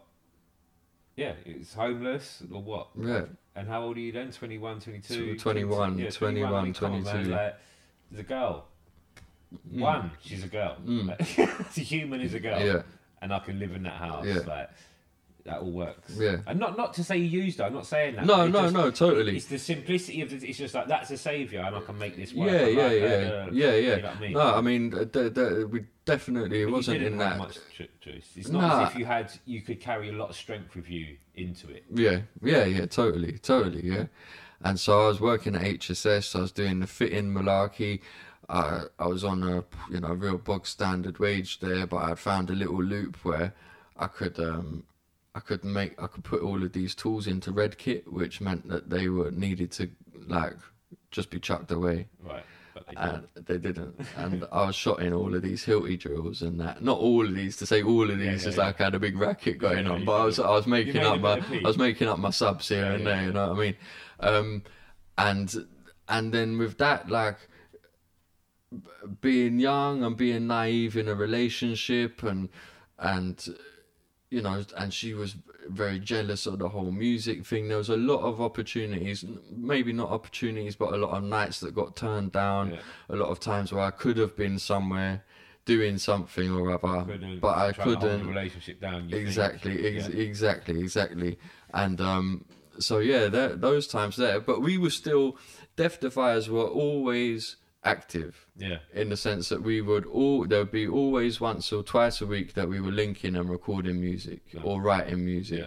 So we were always doing that. Yeah. Where whether I missed a gig, of course they'd be pissed off. Underlay would be pissed off. Would but that be the biggest problem with you and her? The gigs more than anything. Yeah. I think, and it's funny, it's funny, like going back and looking over it, and how,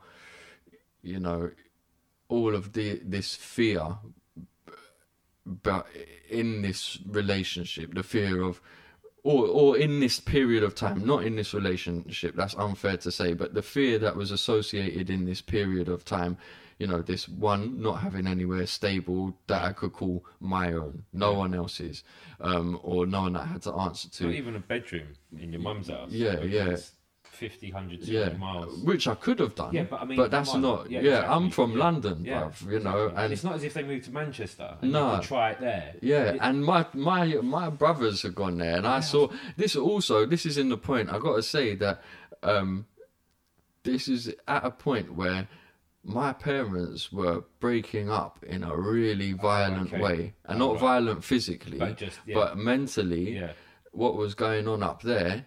The damage that was going on with my brothers, I was like, in a way, I have a lot. A lot of guilt was associated to this at a point in time. And and I was like, there's no way I'm going up there. There's no way I'm staying there. But I'm seeing what's going on and being like, I need to be there. So there was all of this shit. There was my cousin dying twice. Like literally, he was clinically dead twice. There was. I don't know why that's such a big thing, but it was. All right. There was a lot of sort of fear, bruv. I was like, "Whoa!" And so anyway, and then it's like when we first got together, she said I had planned to go away to Greece with the boys. That's right. And then she was like, "Oh, well then we may as well not be together because you're just gonna go and meet someone." And I was like, oh, fuck, but then what do I do about living somewhere? Yeah. And so I was like, oh, fuck, so I cancelled that holiday. You also thought, when you probably also thought, I better not go because she's right. Like, quite possibly. At that time, yeah. Because you don't know. No, exactly. I don't know. But you could lie, but you could be like, well, actually, maybe I should just stay because I don't know. The only thing I did know is that if I go away, I ain't got a house to come back to. Yeah. That's I know, definite. And saying that, I mean, I would have found somewhere to go to, and I've got to have. That's you being 37. Yeah. You know it'll be all right. Yeah. You're not 22. You're 21. No. You're not like it won't be all right. No, I was like this. What the fuck? Yeah. And so it was this 7 years of quite a lull. What happened is, I learnt how to produce tracks like properly. I was going to bed at I was staying up. I was waiting for her to go to bed. Yeah. Then I was staying up from 10 or whatever through to 4 o'clock in the morning, getting 2 hours sleep, then going job. Continuous. You were loving it. I found how to produce and I got very good at production. The downside to that is I was smoking so much weed, I didn't know what to fucking do with any of this shit I was doing, or I had no, I could make a beat, but there was no follow up to all of that. Yeah. So it was I was just churning out these things, which I've got hundreds of beats that I've done nothing with, So that was 2003 that I moved. In 2007, Death Defiers put out our debut LP, which was a real big thing to us. And that was the first thing that we really put out. Well, for me, it was the first finished project. That was sick. So I'd linked up with Jazza again. Oh, sick. And Jazza was writing verses because he had just come out and he's just spent all his time inside writing. So he was like, let me show you these verses. I was like, sick. At that point, Jamie, Jailer, who's on that album, he was kind of fading the rapping so much these days because, he was getting back into playing guitar. and he's got an EP coming out soon, which is fire. He's an incredible musician these days. Nice. So Jazza was Underlie, so he took each other's places. Jayla kind of went off, started doing his thing. Jazza stepped in, so he's not on the first album, but he's on the Underlie shit. But then he's on the second album. 2007, that came out. There was another little bump. And did that have a lot of your production on them? No, that had none of my production. Still, like, the thing you do, but it's not what you. Yeah, and still I had no kind of confidence with them sounding any good at that time. I think probably I'd only probably been producing for 2 years at that time properly. I reckon. People that produce for a much shorter amount of time and still. Yeah. It's weird. Yeah, it is weird. It's proper weird. The boys know. Huh? They knew. Everyone knew you were doing it. Yeah. Like we were recording to my tracks, but You just thought you were thinking something else. I was thinking this isn't good enough. This isn't it. This isn't good enough. It's fine. We wait, can do this now. Yeah. We'll write to this. It's fine. Yeah. That's cool. But wait, because the next one that I make will be the one. Yeah. The next one that I make will be the one. Right. We're not ready yet. It's coming.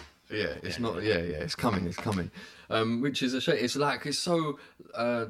The dates and everything and the times are so blurred for me in that period as well. It's a shame because but you know. There was an awful lot going on, man. Yeah. There's a massive head count, first of all. Yeah.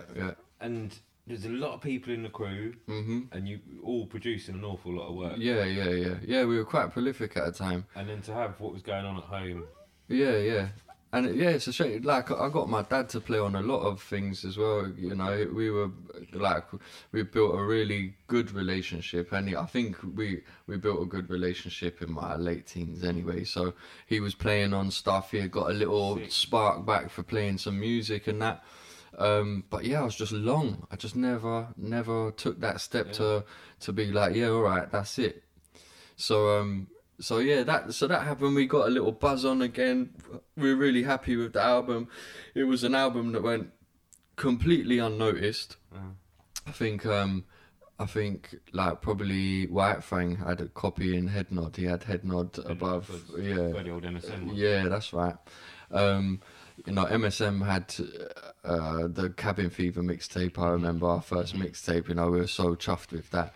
But big up Chris and those. Yeah, definitely big up them guys. Yeah, man. Yeah. Big up Fang. Big up all of them lots. Yeah. So Prelude, it went under the radar a bit. It got some nice reviews in a few magazines, Undercover and HH Connection and a few of them ones. But it you know, it's kind of like you have a baby, and then you want the world to have a look at your baby. And at them times, there's no social media. We're not on any of that shit. It wasn't even really started. No. If anything, there might have been MySpace early 2000s, but probably that wasn't holding any weight. Yeah, no, there was MySpace. I remember MySpace, but there was like, you know, so we got, I don't know, 1,000 CDs pressed up. I think we've probably still got like 200 CDs left or something. It was a busy year as well, though, in hip hop. Yeah, it's not as if you went out and only 4 albums dropped. UK hip hop early 2000s was on. Yeah, there was a lot coming out. I mean, also like we're done, but yeah. So with the Underlie stuff as well, we were doing real like it was. We had a real good education basically with UK hip hop, and I'm very thankful to the people that were involved and that we did it with. Like we had some great nights. At Dingwalls when we had Skinny and Rodney P come and headline for us. We had another one at Dingwalls again where Task Force came and headlined for us. That was when Farmer came into the dressing room and I was so in awe. And then he goes, "You lot smoke way too much, punk." And I was like, "What? Farmer G just told us that we smoked too much. Shit, what the fuck?" And then Yes, I was just like, oh. Yeah. And then Skinny asked us to roll another joint. Skinny asked us to come and support him on the Mud EP, the Mud Fam EP. That's another, like, when you're just young and dumb, and Skinny comes backstage and he's like, yo, I want to introduce you to my friend L. He's from the States. And us lot being like, total fucking London hip hop, not bothered. This guy's from the States in his loud orange cap and tracksuit and shit. And we're just like, yeah, safe, bro. Carry on bunning. Go back to Els after this fucking show. We just supported Mud Fam, and right, that's when I met Noves and all of them. And just go back to Els, put on Sound Bombing too. And Els like, bruv, that guy Skinny tried to introduce us to, is that him? He's tried to introduce us to LP, and we just buoyed him off. We're like, what the fuck? But anyway, young, dumb, stupid. Oh man, not paying attention, thinking you're bad. Yeah. Like times where I clashed. I'm already with Skinny. What? Yeah. Like, what? I don't care if you're his friend. Yeah. I've seen the hype. Good. I like this level. Oh man. And anyway, so we had a good time in between those very blurred years for me. They're very, very blurred years. But like nurturing and like filling up and giving you at that time. Well, listen, man, you became a rapper, innit? You became like a performer in the scene. Yeah. And it answered loads of questions of things that you'd been working towards all those years without realising. You actually made it. Yeah. Well, we thought, and that's I think one of the best things about not having social media and that around is that in your head you have no idea on what your stats are. Well, this is the thing, you know? Why we have to be careful with social media, because it depends, and it's not about like you made it and you sold your 1,000 CDs. No, I'm not talking about that made it. I'm talking about the other made it, which is just as valuable. It's not lesser. It's another made it. Yeah. Which is you actually got to do that thing, and like it's learning from that, not from the 1,000 CDs that sold. Yeah. Do you know what I mean? It's learning from the doing, not the. Yeah. No, we get lost in social media with that shit. Yeah, absolutely. We're much too concerned with it. To me, making it was playing on the same stage as Task Force, to playing Concord 2 with Skinny and Kalashnikov. Yeah. You know, that to me, I was like, sit in a room and sell as many CDs as you want. You're boring as fuck. What you got to do is make it. Yeah. That's the shit. That's the experience. So no, it was great experiences. Then at 27, I walked into HSS one morning. I think it was about 27. Yeah, I think I was 27 or 28, and had what I can only describe as a breakdown, a mental episode, where everything let my every strength in my body collapsed. Everything went. The toll of being in a relationship that I had dragged out far too long. Which was just wrong. It was much. It was wrong. It was due to fear, and there's only two. And and Jazza has stood by this for years, and I didn't understand until maybe 5 years or so ago. But he would always say there's only two choices in life, and it's love or fear. And you have to be brave to choose love. Yeah.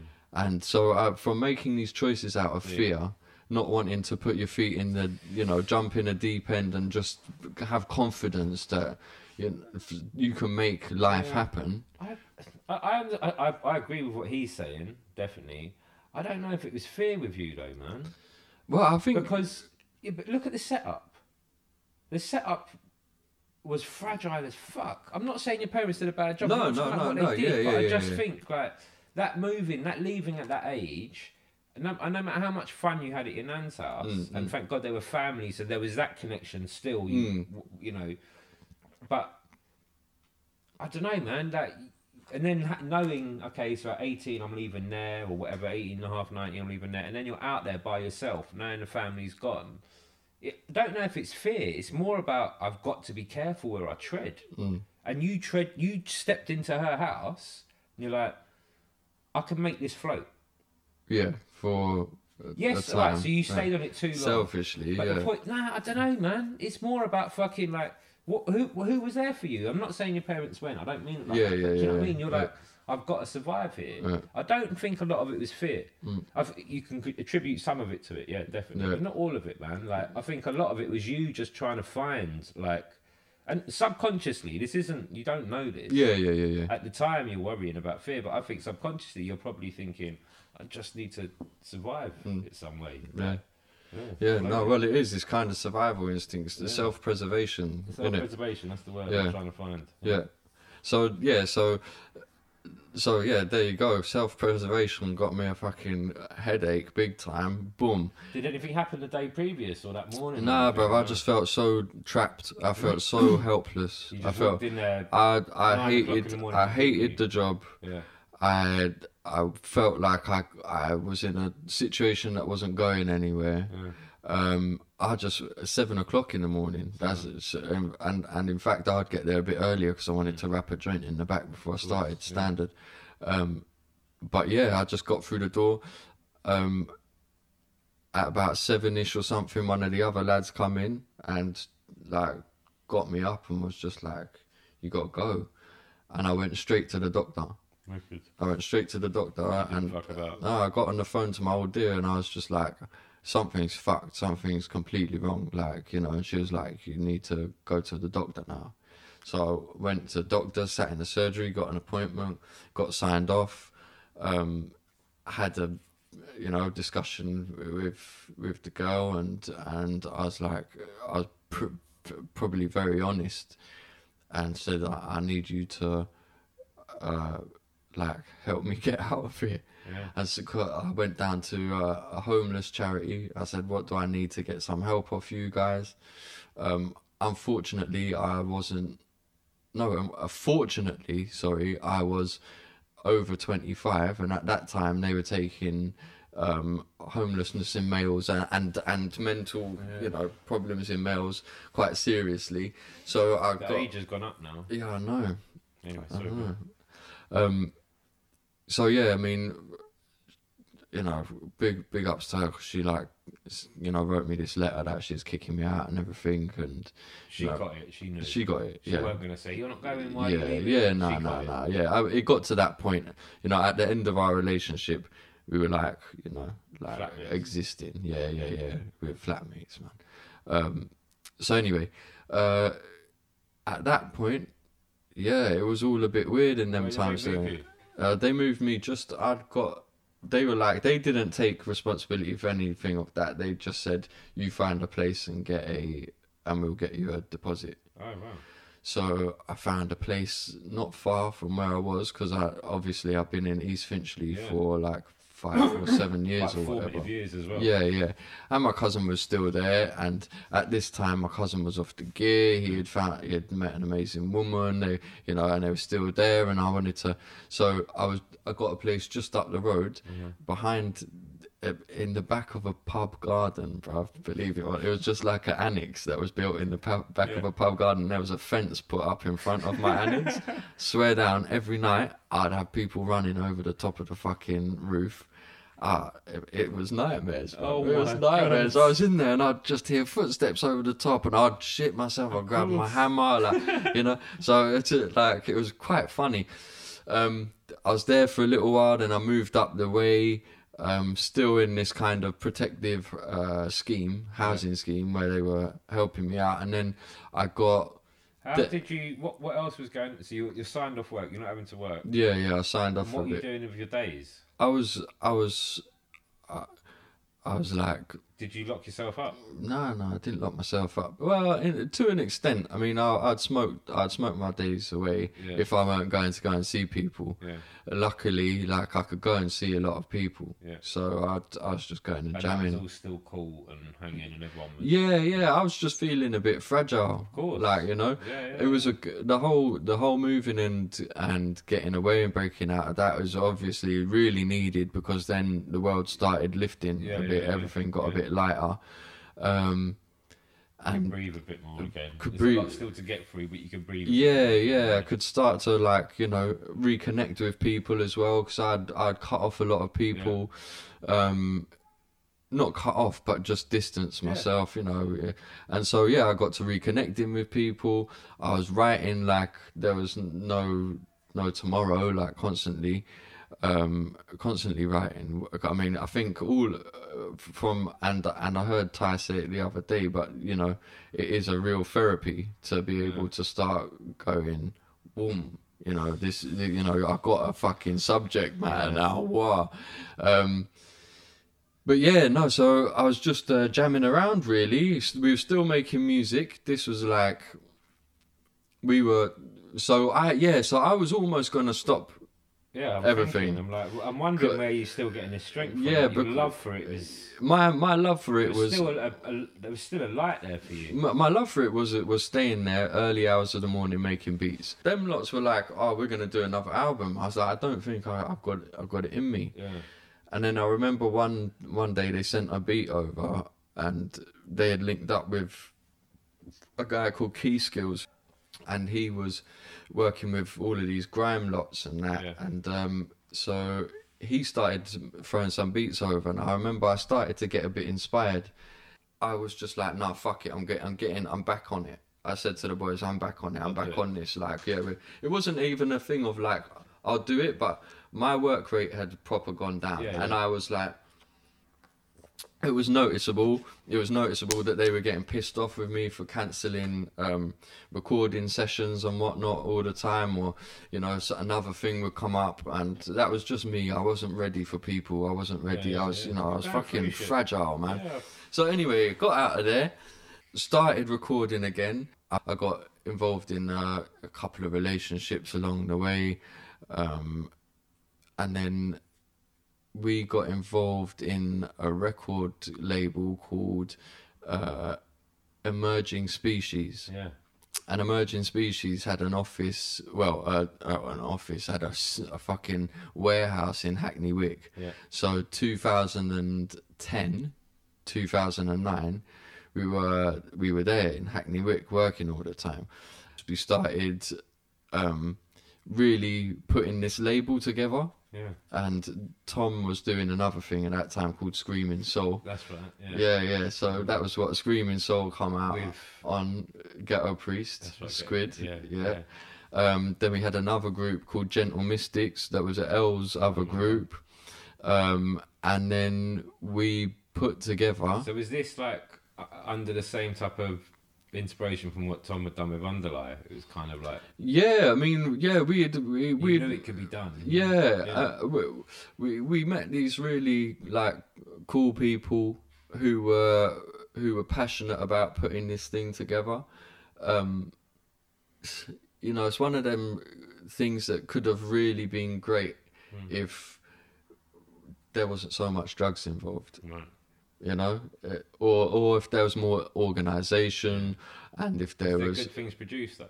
Oh, there's fucking great things produced. Yeah. There was some great things produced. Like, don't get me wrong, when I say that, like, I mean, you know, probably the inner workings, but what was going on within it, we were going festivals, we were taking it to festivals and that.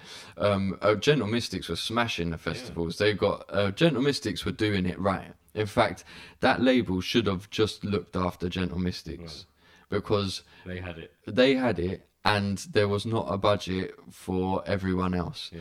And they had this festival feel, like the vibe at festies with them lot. They were a 9-piece band with a brass section with like mad instruments going on, accordions, like a fully live band and everything, proper.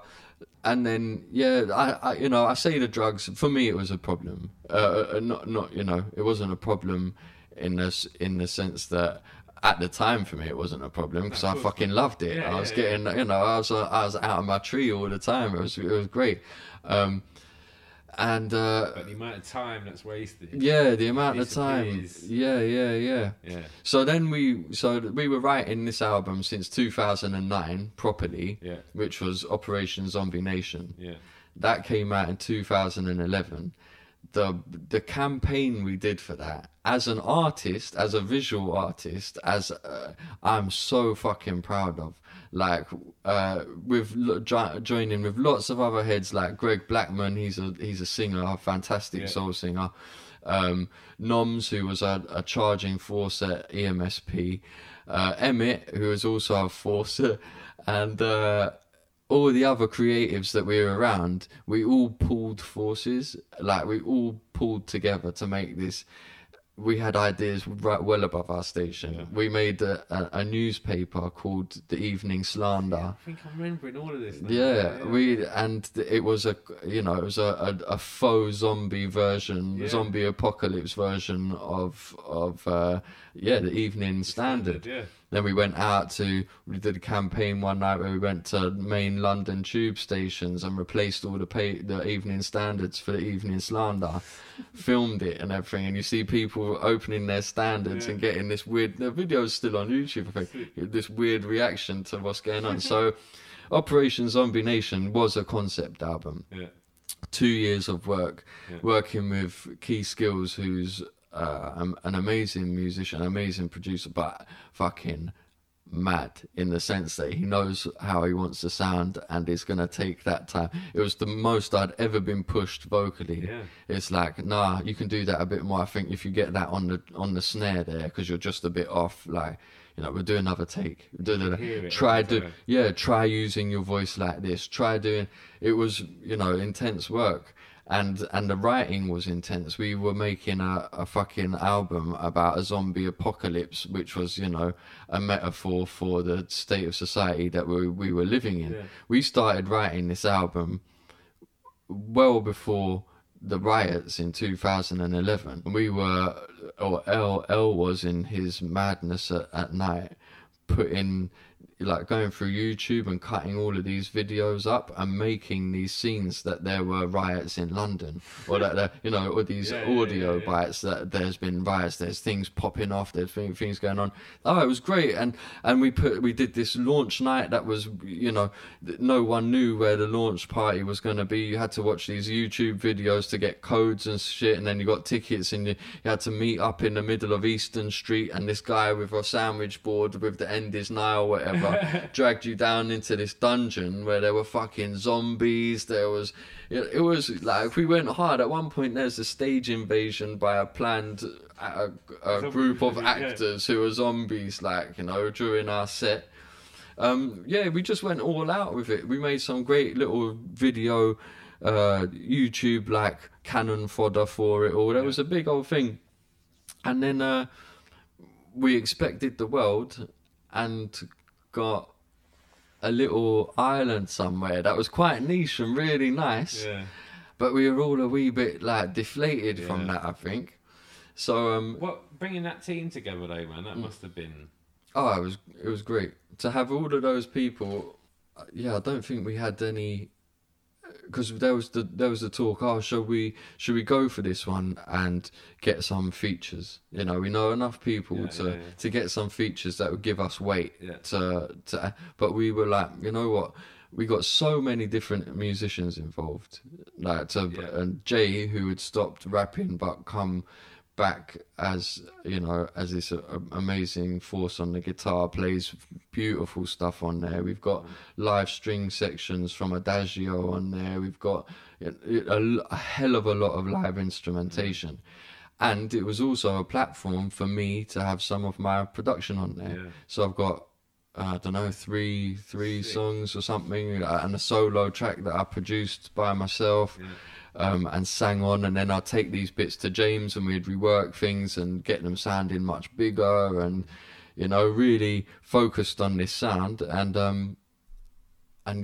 pooling and then getting everyone behind it, because we would all be up in EMSP headquarters in the warehouse working on different things, working like a team. Like, I was looking at certain bits, Tom would be looking at other bits, Elle would be looking at other, real. That's amazing, man. Yeah, it was a good creative force happening there.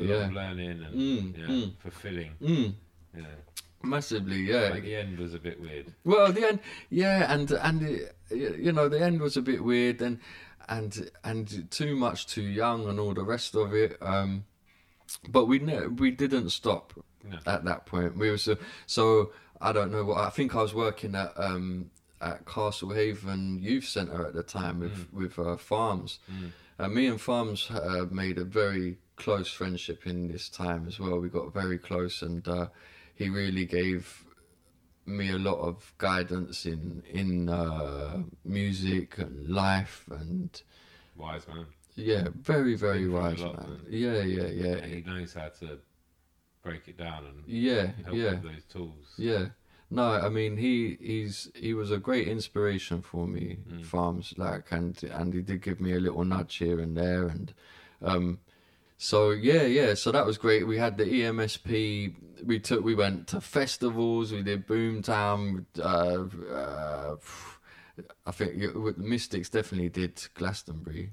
I was working at the youth centre. Then I started. This is my foot into the education thing, or working with young people. So that's when that started, and that's when I started to maintain in From that. Castlehaven. From Castlehaven, moving on from there. There's nice studios in Castlehaven, man. They've done a good job. Yeah, up there. Yeah, they were proper nice up there, man. Yeah, so 2012 came, and I was doing various things. Me and Jazza were painting and decorating for making up the extra scratch, but I needed a room. I was moving out of Camden, so I moved to Walthamstow.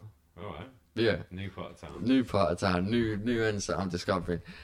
We were carrying on writing and that, but then what happened in this house in Walthamstow is this guy that I moved in with was studying. He was studying fine art at this point. Fine art. And I was then like, because I was drawing all the time as well, like I would be at DDF rehearsals and that, and doing my drawing whilst we were supposed to be rehearsing. And he was older than me. He was doing a part-time course, so he had still had a little while left, but he was in there part-time. Chapter 3, Creativity. Bill's got himself on a roll. He's figured out his next chapter in life, and he's moving forward at a real positive pace. He tells us about his decision to go to uni and working at his art, and his love for it, and what he did and how he got through the course. We chat about how he applied himself when the time came, and what it was like going to therapy. You should go to uni. You should have a look at this, because you got a talent there. And I was like, fuck, all right. So, where do you go? He was showing me, because I was a comic collector, bro, from when I was young. Like Spider-Man's my guy. Like I still buy my trade paperbacks to this day because I want to know what's going on. So my exposure to art, because my parents, they weren't like, massive artists, art fans, in that sense. So there wasn't much around. My dad would like his weird like paintings that he'd find in junk shops and stuff. So we'd have a lot of that going on. But I didn't have an art education. No. So I was used to my comics. I was used to graph. That was my art. It was, that's what I was doing. Yeah. And then he was showing me these things that were starting to turn me on visually, like in that sense that, people paint like that. People draw like that. Right. Oh, I didn't know about that. See. What? Because they can. Yeah. So it's like, I didn't know about that shit there. Yeah. So, I started painting, and still kind of my real tight styles and whatnot, and then the penny dropped. I was working at a detention centre in a secondary school, and I'd always, when the woman who was in charge left, I'd always get them lads to get out plain paper and just like start graphing and drawing characters and things like that, and just be like, fuck this work, like don't worry about it, like, because I could see how much it stimulated them, rather than they were literally in a square room facing the wall doing work. They were up against the wall in these booths doing work set by the teacher. I was just like, nah, all of you come to the middle. We're all going to start doing this. So I was like, all right, this is important. This art thing's actually really important. At this same time, I started picking up books. Yeah. And then I was like, you know what? I want to learn something. I want to learn something different, And I think what your flatmate had said. Yeah, and I think this I might give this uni thing a go. Yeah. So I also seeing the power of art with these young kids. You're like, you see another version of it being put to use, and Yeah, you and use it as a tool to help these kids. There's so many avenues on this thing. There's so many. it's so and I linked it back to my younger self of how I'd work things out. You know, working things out for me. If I was in a bit of a fucking place, I'd just sit and get into a drawing. Yeah. And I'd spend hours in a drawing. Yeah. If it wasn't writing, which, you know, it wasn't much until I was a bit older and was confident about putting Lyrics on paper. emotion in paper rather than a bravado. You know what I mean? When I was comfortable. Reality, exactly. And so like I was like, you know what, all right, let me see about uni. I didn't even look into unis. I didn't know about Goldsmiths. I didn't know about St. Martin's, St. Martin's. You know, I didn't know about these institutions. And I just said to him, "Where do you go?" Yeah. And he was like, "Oh, I go to UEL, East London University." And he's like, "It's really good for mature students." I was like, "All right, safe. Like, I'll apply to that." Then they're telling me about UCAS points. I don't have any UCAS points. I was like, oh no, I don't. I'm from a generation before UCAS points. They're like, no, you have UCAS points. I was like, look, don't ask me about this. I was like, I've just got a massive portfolio. Is that any good? And he was like, the guy on the phone was like, all right, then come and have the appointment at the open day and all of this lot. And so I go in there, but I've no lies, like one A4 pad of drawings. Oh, yeah. Like Nothing else. I had nothing else because I'd draw on things and throw it away. To me, it was nothing. It was just like in between pieces. And I go and see this guy, and he's like, "Oh, I thought you had a whole," and I was like, "Listen, I'm going to be truthful with you. I've got no artwork, but I know I can do this right now. I really want to do this." And so that was it. Yeah, he was like, "All right, I'm going to give you a chance." Sick. And what was in the book? Oh, it's just like biro drawings, really, like, you know, characters, characters. No characters. It's always figurative kind of stuff. Like, really. You know, I can't even think what would be in there. Probably some real hip hop looking like graph characters. Heavy dark lines and outlines. And letters, always with letters. Is that book? We still got that book? I've got that portfolio. Do you think? What do you think the teacher saw in you? The professor saw in you? Do you think he saw work in the book, or did he feel the passion? I would love to say that he saw something in me, but that uni has had to make up numbers for a long time. Okay. And they know by taking on mature students, they've not got to do much work. Right. Because you want to be there, you're going to get the most out of it, and you're going to pass. They you're can not sign going you onto it and know that it's not going to be a headache. If you were 21, they might be like... Exactly. Okay. So to be fair, I was on the second wave of applications, because there's a first wave, then so they were probably just needing to fill up the numbers. Cool. And he probably thought, well, he can draw. Yeah. It can't be that hard. It can't be that hard. Yeah. So that was it, bruv. Then I was signed up to UEL University at 32, almost 33 years old. Banging. Yeah. Started there, still a hangover of my Peter Pan syndrome. Where no responsibility is wanted. I'm gonna live my life how I want to live my life, and not thinking about consequences to anyone else. My first year there was boom, but my grandparents died. So I'm very, in months of it, one at the end of the year and the other in the beginning of the year. I think that was my first year. Yeah, I'm pretty sure. And so then I was still like, you know what, I was very affected standardly, but I was still like, or even more so, I was like, fuck it, life's well short. Boom. We get boozed up. I was introduced to First Thursdays. I was like, First Thursdays. Well, I didn't even like the artwork I was going to see. I was just going in and drinking their booze, bro. I was like, wow, this is fucking great.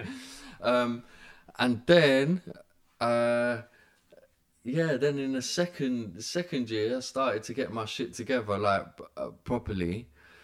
and I was like, yeah, all right, start thinking about this a bit more now, because things were starting to unlock within me. Yeah. I was starting to, see patterns that were not doing me any good. I was putting two together after all this time, instead of it being 5 for so long. Were you enjoying the course that much? Yeah, but I was loving the course. Do you think you got to see that clarity because of that? You were doing something you really loved, which gives clarity. Yeah. And then, I think anyway, and so then it makes it easier to see what's wrong. Yeah. Whereas if you were just working, or had gone to learn philosophy, or I don't know, it may not have happened. Yeah. I think when you get us another reason why it's great to do the things you love, because it helps with all this other shit. Yeah. No, I think it just gives you brain space. Yeah. So you had all these realizations. So I had all these realizations, and they were starting to take effect. These times I was hanging around with a lot of the street artists, and I was painting big scale on walls. Because I thought, you know what? I have a few friends who I've known for a long time who are doing street art, and this street art thing started becoming like massive and acceptable everywhere. Yeah. Like, and people were saying, "Oh, come and paint on the wall." I was like, "No shit, come and paint on the wall. Fuck, I'll have some of that." So I started doing that.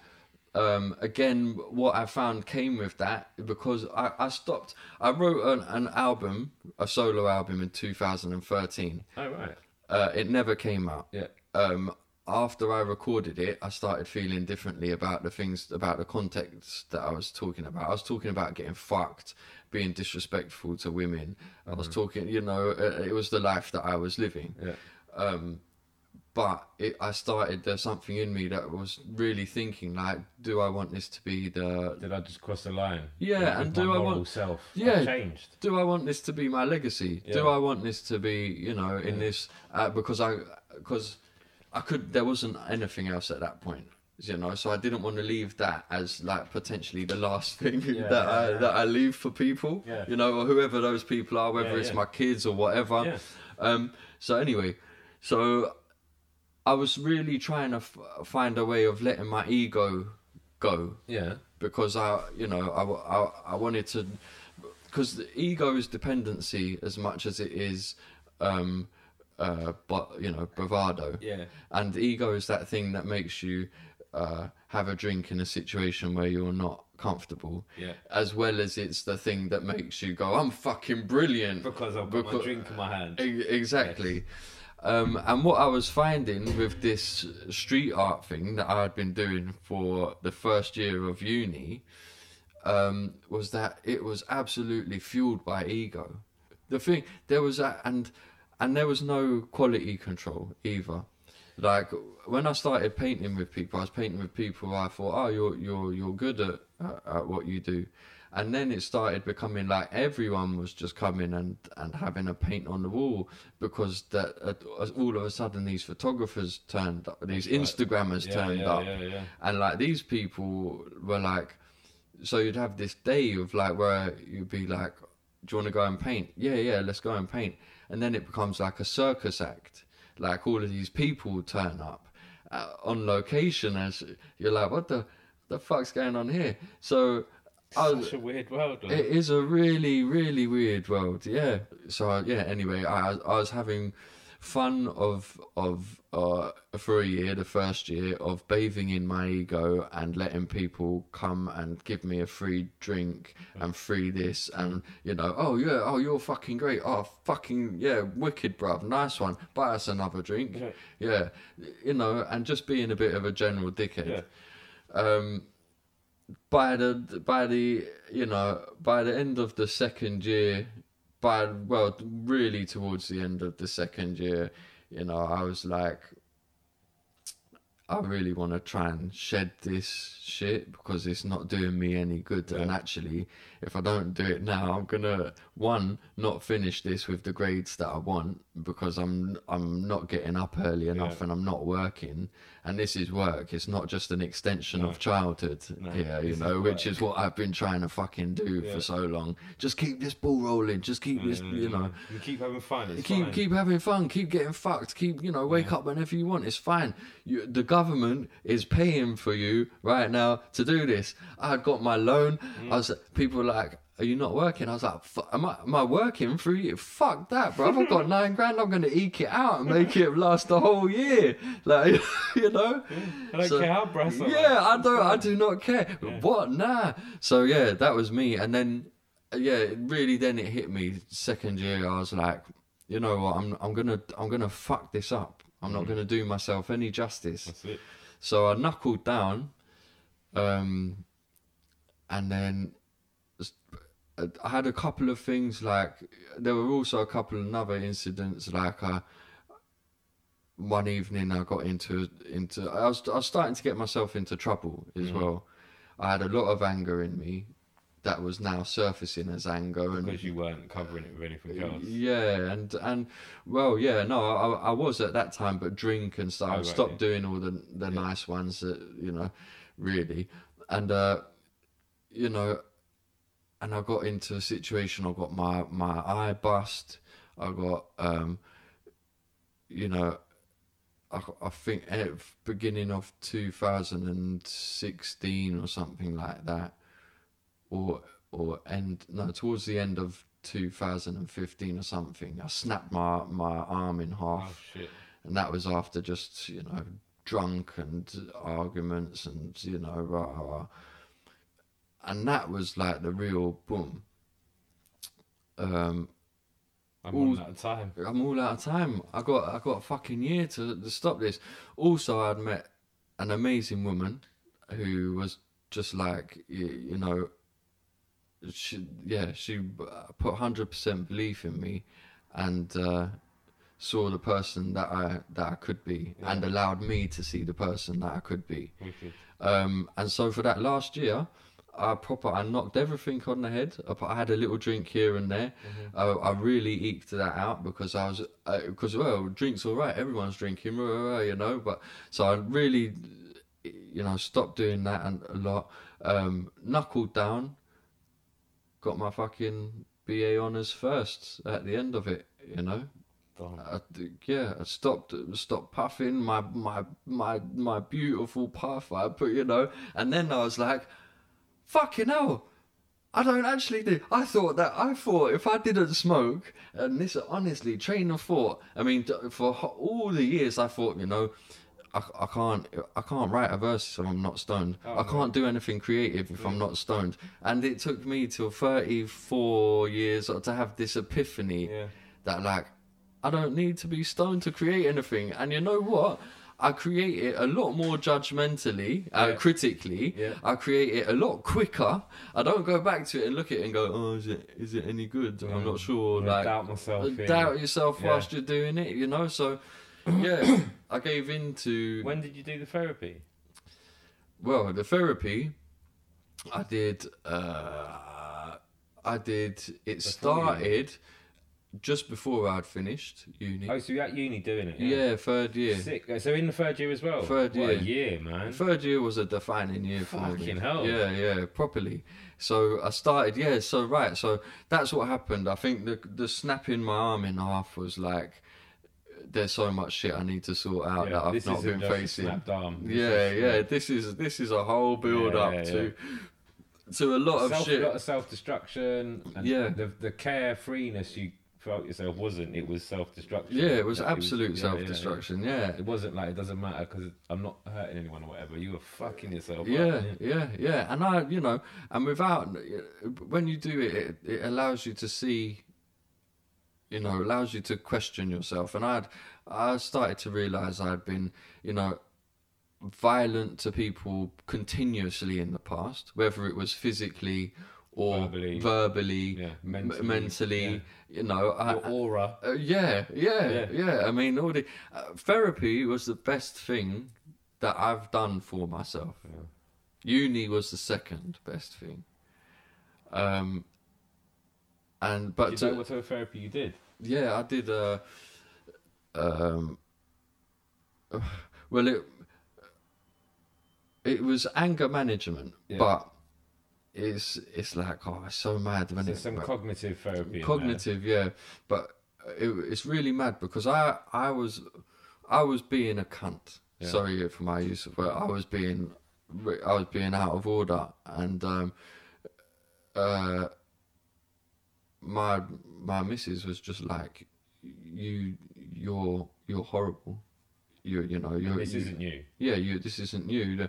And when you have a drink or whatever at the moment, you get to levels that are not you, that are really angry and frightening, and This is the girl that this can is see my your strength. Yeah, this is my missus now. Wicked.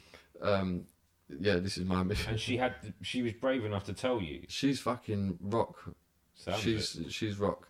Yeah. And she was like, listen, you need to sort it out, sort yourself out for yourself, and get yourself some help, because she wasn't prepared. Why should she? Yeah, she wasn't prepared to be with someone like that. She can love you, and she can have a big heart and understand and see further and all that type of stuff. She doesn't have to do any of that. And she's got so much self-worth, and you realise how little you have to treat someone like that. And I was, I've never been physically violent to her, but I was just, verbally aggressive and making her feel uncomfortable. Yeah. And horrible. Yeah, it's shameful when you start verbalising this in the therapy. You want to be sick. Oh, seriously, because you get to a certain stage and you're just like, I can't believe that was me. Yeah. Because I'm now like, it can be really soon into it as well. It's the situation you're in when you're in that chair in the therapist room. The truths you can face are unbelievable. You cannot face, no matter how honest you may be right here, no matter how honest we are with our best friends, our girlfriends, our parents. Yeah. Therapist chair is completely different. Oh, completely different. Yeah, that's the only place. Not really, no. People can do it by themselves. I'm not taking it away from that at all. People can find themselves by themselves and see their honesty through themselves. Yeah. It really fucking helps in a therapist chair. Yeah, it does. So it's funny. So obviously I'm at uni. I haven't got anything a pot to piss in. So I phoned the NHS line and they're like, basically, have you got suicidal thoughts? I said no. They said, right, well, if you're not harming yourself and you're not physically going to harm anyone, we can't do anything for you on the NHS, but we can point you in the way of these different charities. Yeah. So I got hooked up with this charity called The Everyman, who work with abusive males in relationships. I went and had the interview with him, and he was like, you know what, like I can see that you really want to do, and there are lots of levels to this, and I'm going to accept you on this course. So it was a course of, I can't remember how many months with 1-to-1. Yeah. And then the second phase of it is the same amount of months with group therapy. Wow. Yeah. So you're in there with all of these other blokes, which range from, one guy who you would not think is abusive at all, yet he's got a mouth on him and has got himself into trouble. You got someone who's just come out of Nick and they've got to do this for their probation, whatever, and they're on Wilden scale. You've got all of these scales, you've got all of these odds and ends and everything in between, and everyone's bravado goes.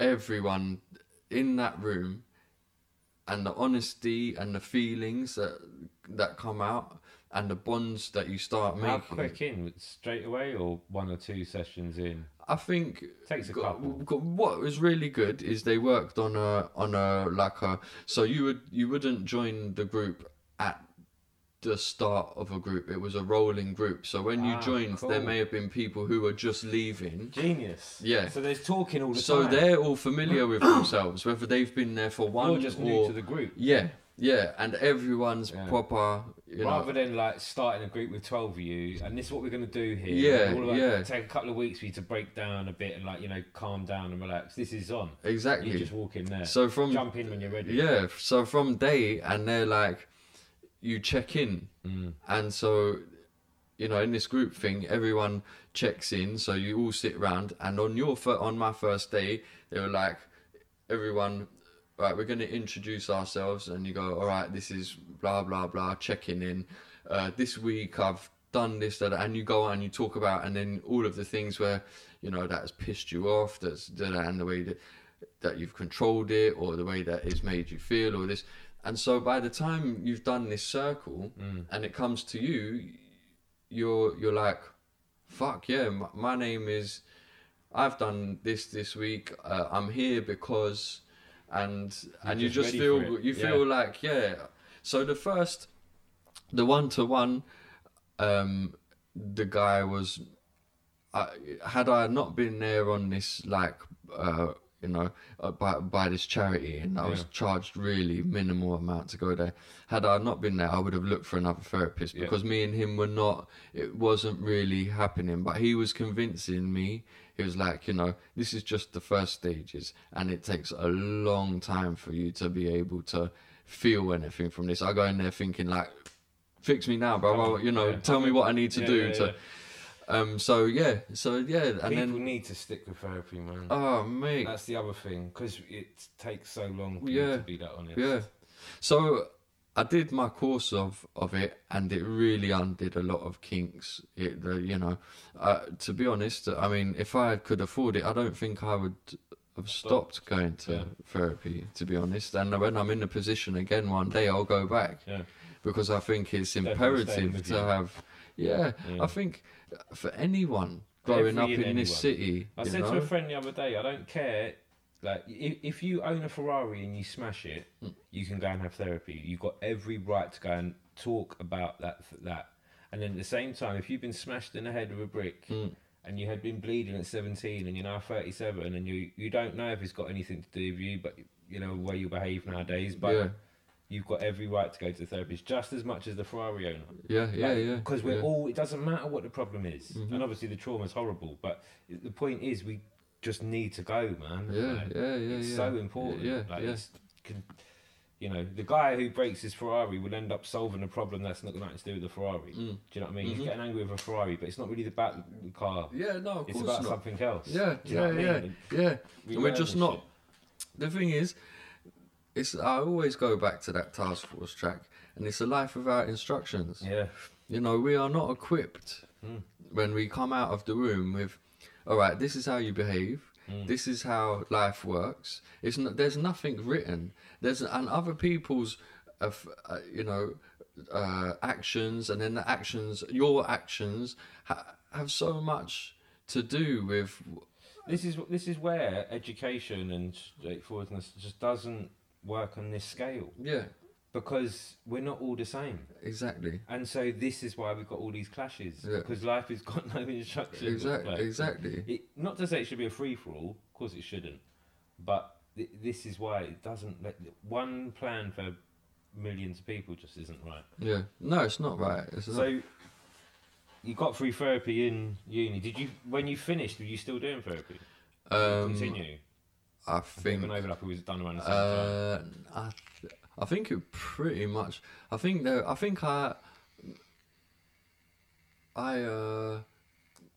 Right. So I finished uni,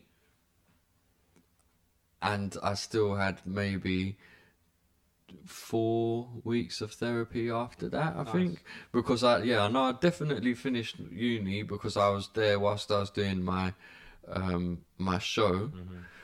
But I hadn't had any results by the time I had left, so there was a little overlap. There was my girl has just finished. I don't like using I've been with Bex for 10 years. My girl doesn't sound right, but I'll say that, and understands I think of her more than that. Point being, anyway, she's just finished her course and she's becoming a therapist. Right. And she wasn't too sure. Basically, there was some overlap because she needs to have therapy the whole way. herself. Oh, You right, have to have a right, therapist. right. If you're a therapist, you have to have therapy. Brilliant. You're a supervisor when you have therapy. Yeah. Anyway, there was this little, she's like, I don't really need to do it. It's going to cost this much. And we both realised that, you know what? It's at the same time as it'll overlap you finishing.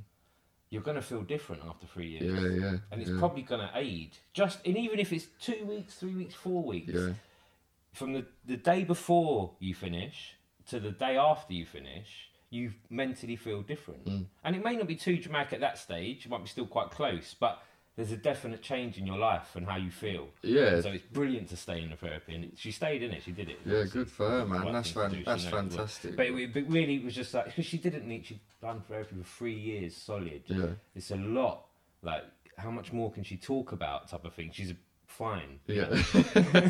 But what do they? But will she have to have a therapist while she's practicing as well? But that's really also to like help with. Exactly right. Taking Right. on a lot there as well, and so hopefully you deal with a lot of your issues on the run up. Yeah.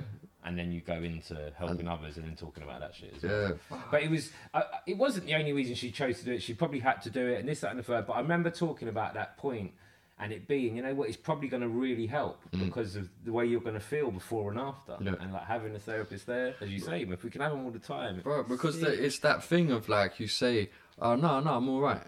You know, I'm all right. And there's points where I'll pick myself up now, where I'll fall back into old habits of this old thought. But now, like, I've got the tools. So, I tell you what, we're all... It's tools, but it's also just knowing the different route. Yeah. It's like, I can choose still. Yeah, I can be a dick. Yeah. Easy. I'm from Kilburn, right? Yeah. Fuck. Yeah. In me. Let's not fuck about. I don't care how old I am. But I'm going to choose not to. Because I know how to. Yeah. I never knew for years. Yeah. I couldn't step away from... Literally, it was David or Kilburn. There was no middle ground. It was, you know...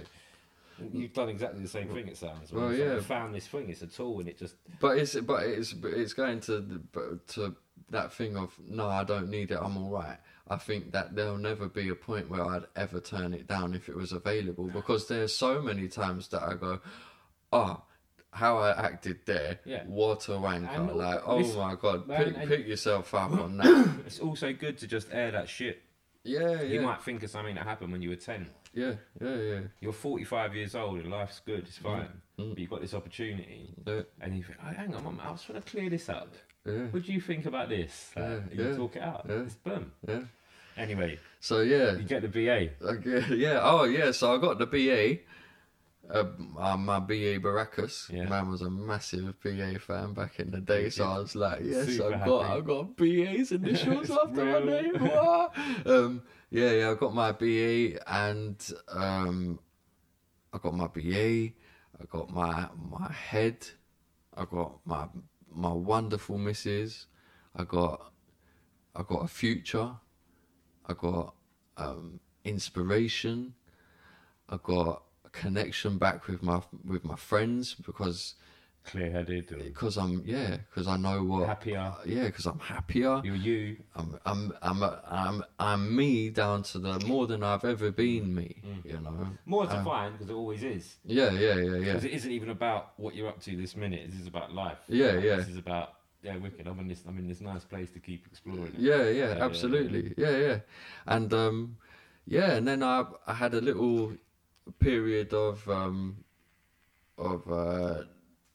not so productive, I suppose, because you're just out of a BA and you're kind of figuring out how you're going to get a studio and all the rest of it. But I moved in with my missus about nearly a year ago, and you know, it's a fucking great move, brilliant move. Did you? I got my. Sorry. You did think like, I'm an artist. I'm doing this art. I'm an artist. Yeah. I thought I'm an artist. I thought there's one point where the same tutor, Pete. I hope you hear this. The same guy who took me in from the interview, and he said at one point to me during the course when I was still loose, he was like, yeah, but you're not an artist. And now I can definitely go to him and go, I'm an artist Yeah. now, innit? Yeah. You know, I definitely know, like, you know, yeah, I'm an artist. Boom. Yeah. Yeah. And then what did you got this studio? Got my studio. And then was this the first show I saw then the other day? Yeah. Yeah, so basically I got a focus as well now, and I'm very good I'm getting very good at planning, prioritizing, juggling, whereas, you know, I never had the head for it before. Well, But you didn't think you did. And No. also, that what you were doing required more people as well. yeah, It absolutely. helped Yeah, having- yeah, you right, don't have to right. have like, more people around you in that hip hop culture, but it helps having all this crew. Yeah. So you can yeah. rely on other people. Yeah. Whereas as an artist, Yeah, it's all on you. well, it is. Yeah, so I got my studio space, fantastic. I got that. So I I subletted a studio space downstairs from where I was working, where I am now. Sorry, and then in there we're at the bomb factory. Things like move around. A lot of people move around, Archway, yeah. bugger off. Yeah, in Archway. And it just happened to be that at the time where this sublet was coming to the end, there was a space up there. And so I took it. I was like, yeah. So I got in there in January, and I asked the manager there. I was like, can I have a solo show here? And she was like, yeah. So I gave myself 6 months to make a body of work. And bearing in mind, in uni, I'd kind of been doing a lot of sculptural stuff. Yeah. So Because for the second year, when I started getting my head together, I wanted to start using the facilities that were there to me rather than just continuously painting and drawing. yeah. Which really opened my practice up. And I don't know if you saw the little pots there as well. Beautiful, man. Yeah, so I started doing some pots and ceramic stuff while I was there. And so I was working sculpturally for a good year and a half. And I wanted to get back to painting because and so I started making these paintings that you saw. So you decided that in January you were like, right, I'm doing it. I'm going in. I'm doing a show. Yeah, And did you know what you were going to do? Or I knew that it was going to be paintings, and I knew that I'd make some pots as well because I enjoy making pots. The process of it. and you've got this nice space that you work from, and you sat in there and you banged out this work. And how did you get onto this theme? Well, The theme's always been the theme. Even to my writing has been the theme, and I still write Good point. to this day. I haven't even put those two together. Well, it's always been. Of course it is. It's social observation. Yeah, It's yeah. cultural identity. It's It's so weird. yeah. I The mean, work hit me so much. Not to say your rap hasn't, but the work hit me so much. I kind of forgot you rapped. yeah. So You know did what I. mean? It was like that. It was like that. Yeah, Of course, that's what his raps were about. Yeah, but it is. It's all been social observation. My work is about my crew, my people, us. The work is urban, London, Kilburn, Cricklewood. It's the gang. It's like, and West Hampstead's in it. Kentish is in it. yeah, I saw lots. shoot uphill. I saw loads. I mean, What was the show called? a place that reeked of deja vu.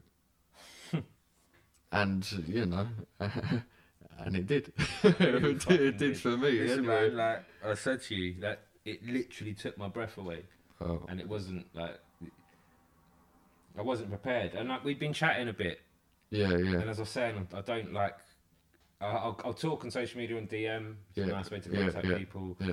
And I look at things, but I try not to spend too much time. And I hadn't taken in what you'd been doing. And then we had these conversations, and one day I'm like, oh yeah, but let me just have a quick look at this. I'm like, what the fuck is this? And I'd seen some of it, but just when I see it like that, and I saw a lot together, I'm like, fuck. And when I got to that show, and I don't know what I was going to see, I don't know what I'd seen on Instagram, but I knew, really excited to walk in there. I saw Ed on the way in, which was lovely. Yeah. You were chatting to someone, and I first of all see this lady with amazing patterned carpet and this beautiful fucking lampshade and the light shining off it, faded, gorgeous. And I'm like, the fuck? And then I look to my left and it's like, just looks like a crew I know. Yeah. In black and whites and greys. I'm like, the fuck? Like, they look like everyone I know. Yeah. And by the time I got to like the fourth painting, which was one of the big ones, in the main room, I literally lost my breath. Boom. it was gone. Boom. It just took me completely. The build up, like the boy and girl that were sat together was gorgeous as well, and I'm just taking all that in. I'm like, the fuck, this is really getting to me, man. And I got to this 3 guys sitting at a pub table playing cards. Yeah. And I'm getting a little shiver right now thinking of it, man. I literally have big breath in, expelled it all, and then that was it. It was all the air was out of me, and I was like, oh fuck. And I felt so good. It felt absolutely amazing, man. Well, I literally haven't stopped raving to everyone. Sick. Everyone Sick. I've seen, Bill Daggs, Instagram, check it. Look Sick. at this. This is what I saw the other day. This was sick. This took my breath away. Oh my God. Well, it's the most humbling reception I've ever got for my work. I'm not trying to put you up honest. on anything, man. And I'll tell you what, it's to get the story today. And I've known you for years, but we've never really got to know each other. No, Do you know what I mean? we've circulated around So each many other, but years. it's like Yeah, exactly. never really, yeah. And so it was already family. We knew that. Yeah. Didn't matter. Yeah. Distant cousins or whatever. Yeah, It was always yeah. family. But and so I knew a bit of things, but you know, to hear that story there and to put it together with what I already know, and then seeing them paintings, you really fucking like hit the nail on the head, bro. Safe, man. But this is the thing, though. It's just like, so I'm standing there in an art gallery looking at this beautiful work and losing my breath, right? Yeah. Millions of people do this daily. Yet behind those paintings, they've all got the same fucking story, man. And everyone's got what you've just said. Yeah, we've all got different angles. Yeah. But it isn't about, oh, fuck it, it doesn't matter. Regret nothing. No, totally. Do you know what I mean? And I like to as be... long as you're not hurting anyone, regret that's nothing. it. Like, and I really like to, I mean... I think we're going to find... I think it's part of the reason I'm doing this podcast as well. I think we're coming to an age where people can realise. We couldn't do this 5 years ago. No. Even if you did uni 5 years ago. Yeah. We couldn't do this. Yeah. Like, and I'm not saying people who are 30 years old or 31 years old can't talk their truths. Of course they can. I'm not saying that we're better than them because we're 37, 38. Yeah. I just feel like in my periphery, the people I'm looking at, the 23 or the 23rd person on this show, like, No, it's a great time. Like, it is. It's very interesting to see what's happened through our cultures, and it's funny because I feel like I'm out of the chrysalis now. Not saying I'm a fully formed butterfly, but I've started to come out of my. It's like a rebirth, bro. You were carrying a lot, though, man. Yeah. And I'm talking from experience. I've carried a lot, so I'm looking at you. I'm thinking, I've had that bag. That was fucking heavy. Yeah. But I think it was. But I don't. It's definitely. It was there, and that's what it was. And the other thing is, like, I bet you're the same as me, man. Like, thank God it all happened. Yeah. I'm grateful for all my shit. Yeah. Because honestly, I wouldn't have had it any other way. No, you wouldn't have had them paintings, bro. No. Sorry. They're formative years, and that's all, formative years. Don't go looking for the shit. We're not promoting that. Yeah, no. It's not about that. It's about experiencing your life. Yeah. Like, the point is that this is your life, and thank God you lived it. Yeah. Because of what you're doing with it now. And it is that thing. It's like we're going back to the education thing. I think I'm not saying at all by any means that but kids should go out and have my life or any of. But I'm saying that needs to be a break for formative years, because however long that may take for you as an individual, or whoever you are, an academician, a fucking the other end of the scale, an artist, a gardener, whatever that may be, I think a break from education, to take that time to see however long or short that is. The thing is, though, right, my son's he doesn't know he's taking a break. I think he's taking a break. I haven't said any other word to him. I've let him quit college. It's fine. I've got a feeling he'll go back because life's going to kind of show him that. Yeah. And I think, like you and like a few of my other friends, it became apparent, well, I can learn more and I'm more up for learning it now. The problem is, he's 17, turning 18 this year, and he's scarred. Yeah.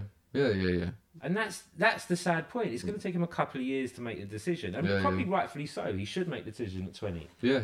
But it's just a shame he has to carry the bullshit with it. But I think, whatever your decision is, whether that's to carry on with education, take a break from it, never go back to it, go back to it in 10 years, whatever that is, as long as you're you're being true to you and not doing it for any other person. I think that's... Live your truth is exactly what the words are, isn't Yeah, it? That's what yeah, it is, live your truth. And Absolutely, we find yeah. ourselves not living our truths for such a long time Yeah. if we're not careful. And that is it. And if you don't live your truth... Yeah. And not in no woke way. I'm not talking about Nah. that. It's really simple. Yeah, Just yeah, believe yeah. yourself. Absolutely. You know? Don't question yourself, Yeah. and don't let anyone tell you what you should be doing. No. Have the conviction, something of conviction, basically. Yeah. The confidence in your conviction. Or the conviction in your confidence. Confidence in your conviction. Yeah. Love that. Yeah, Listen, man. man, that was sick, B. Oh, I'm knackered from it. It's like a therapy session, bruv.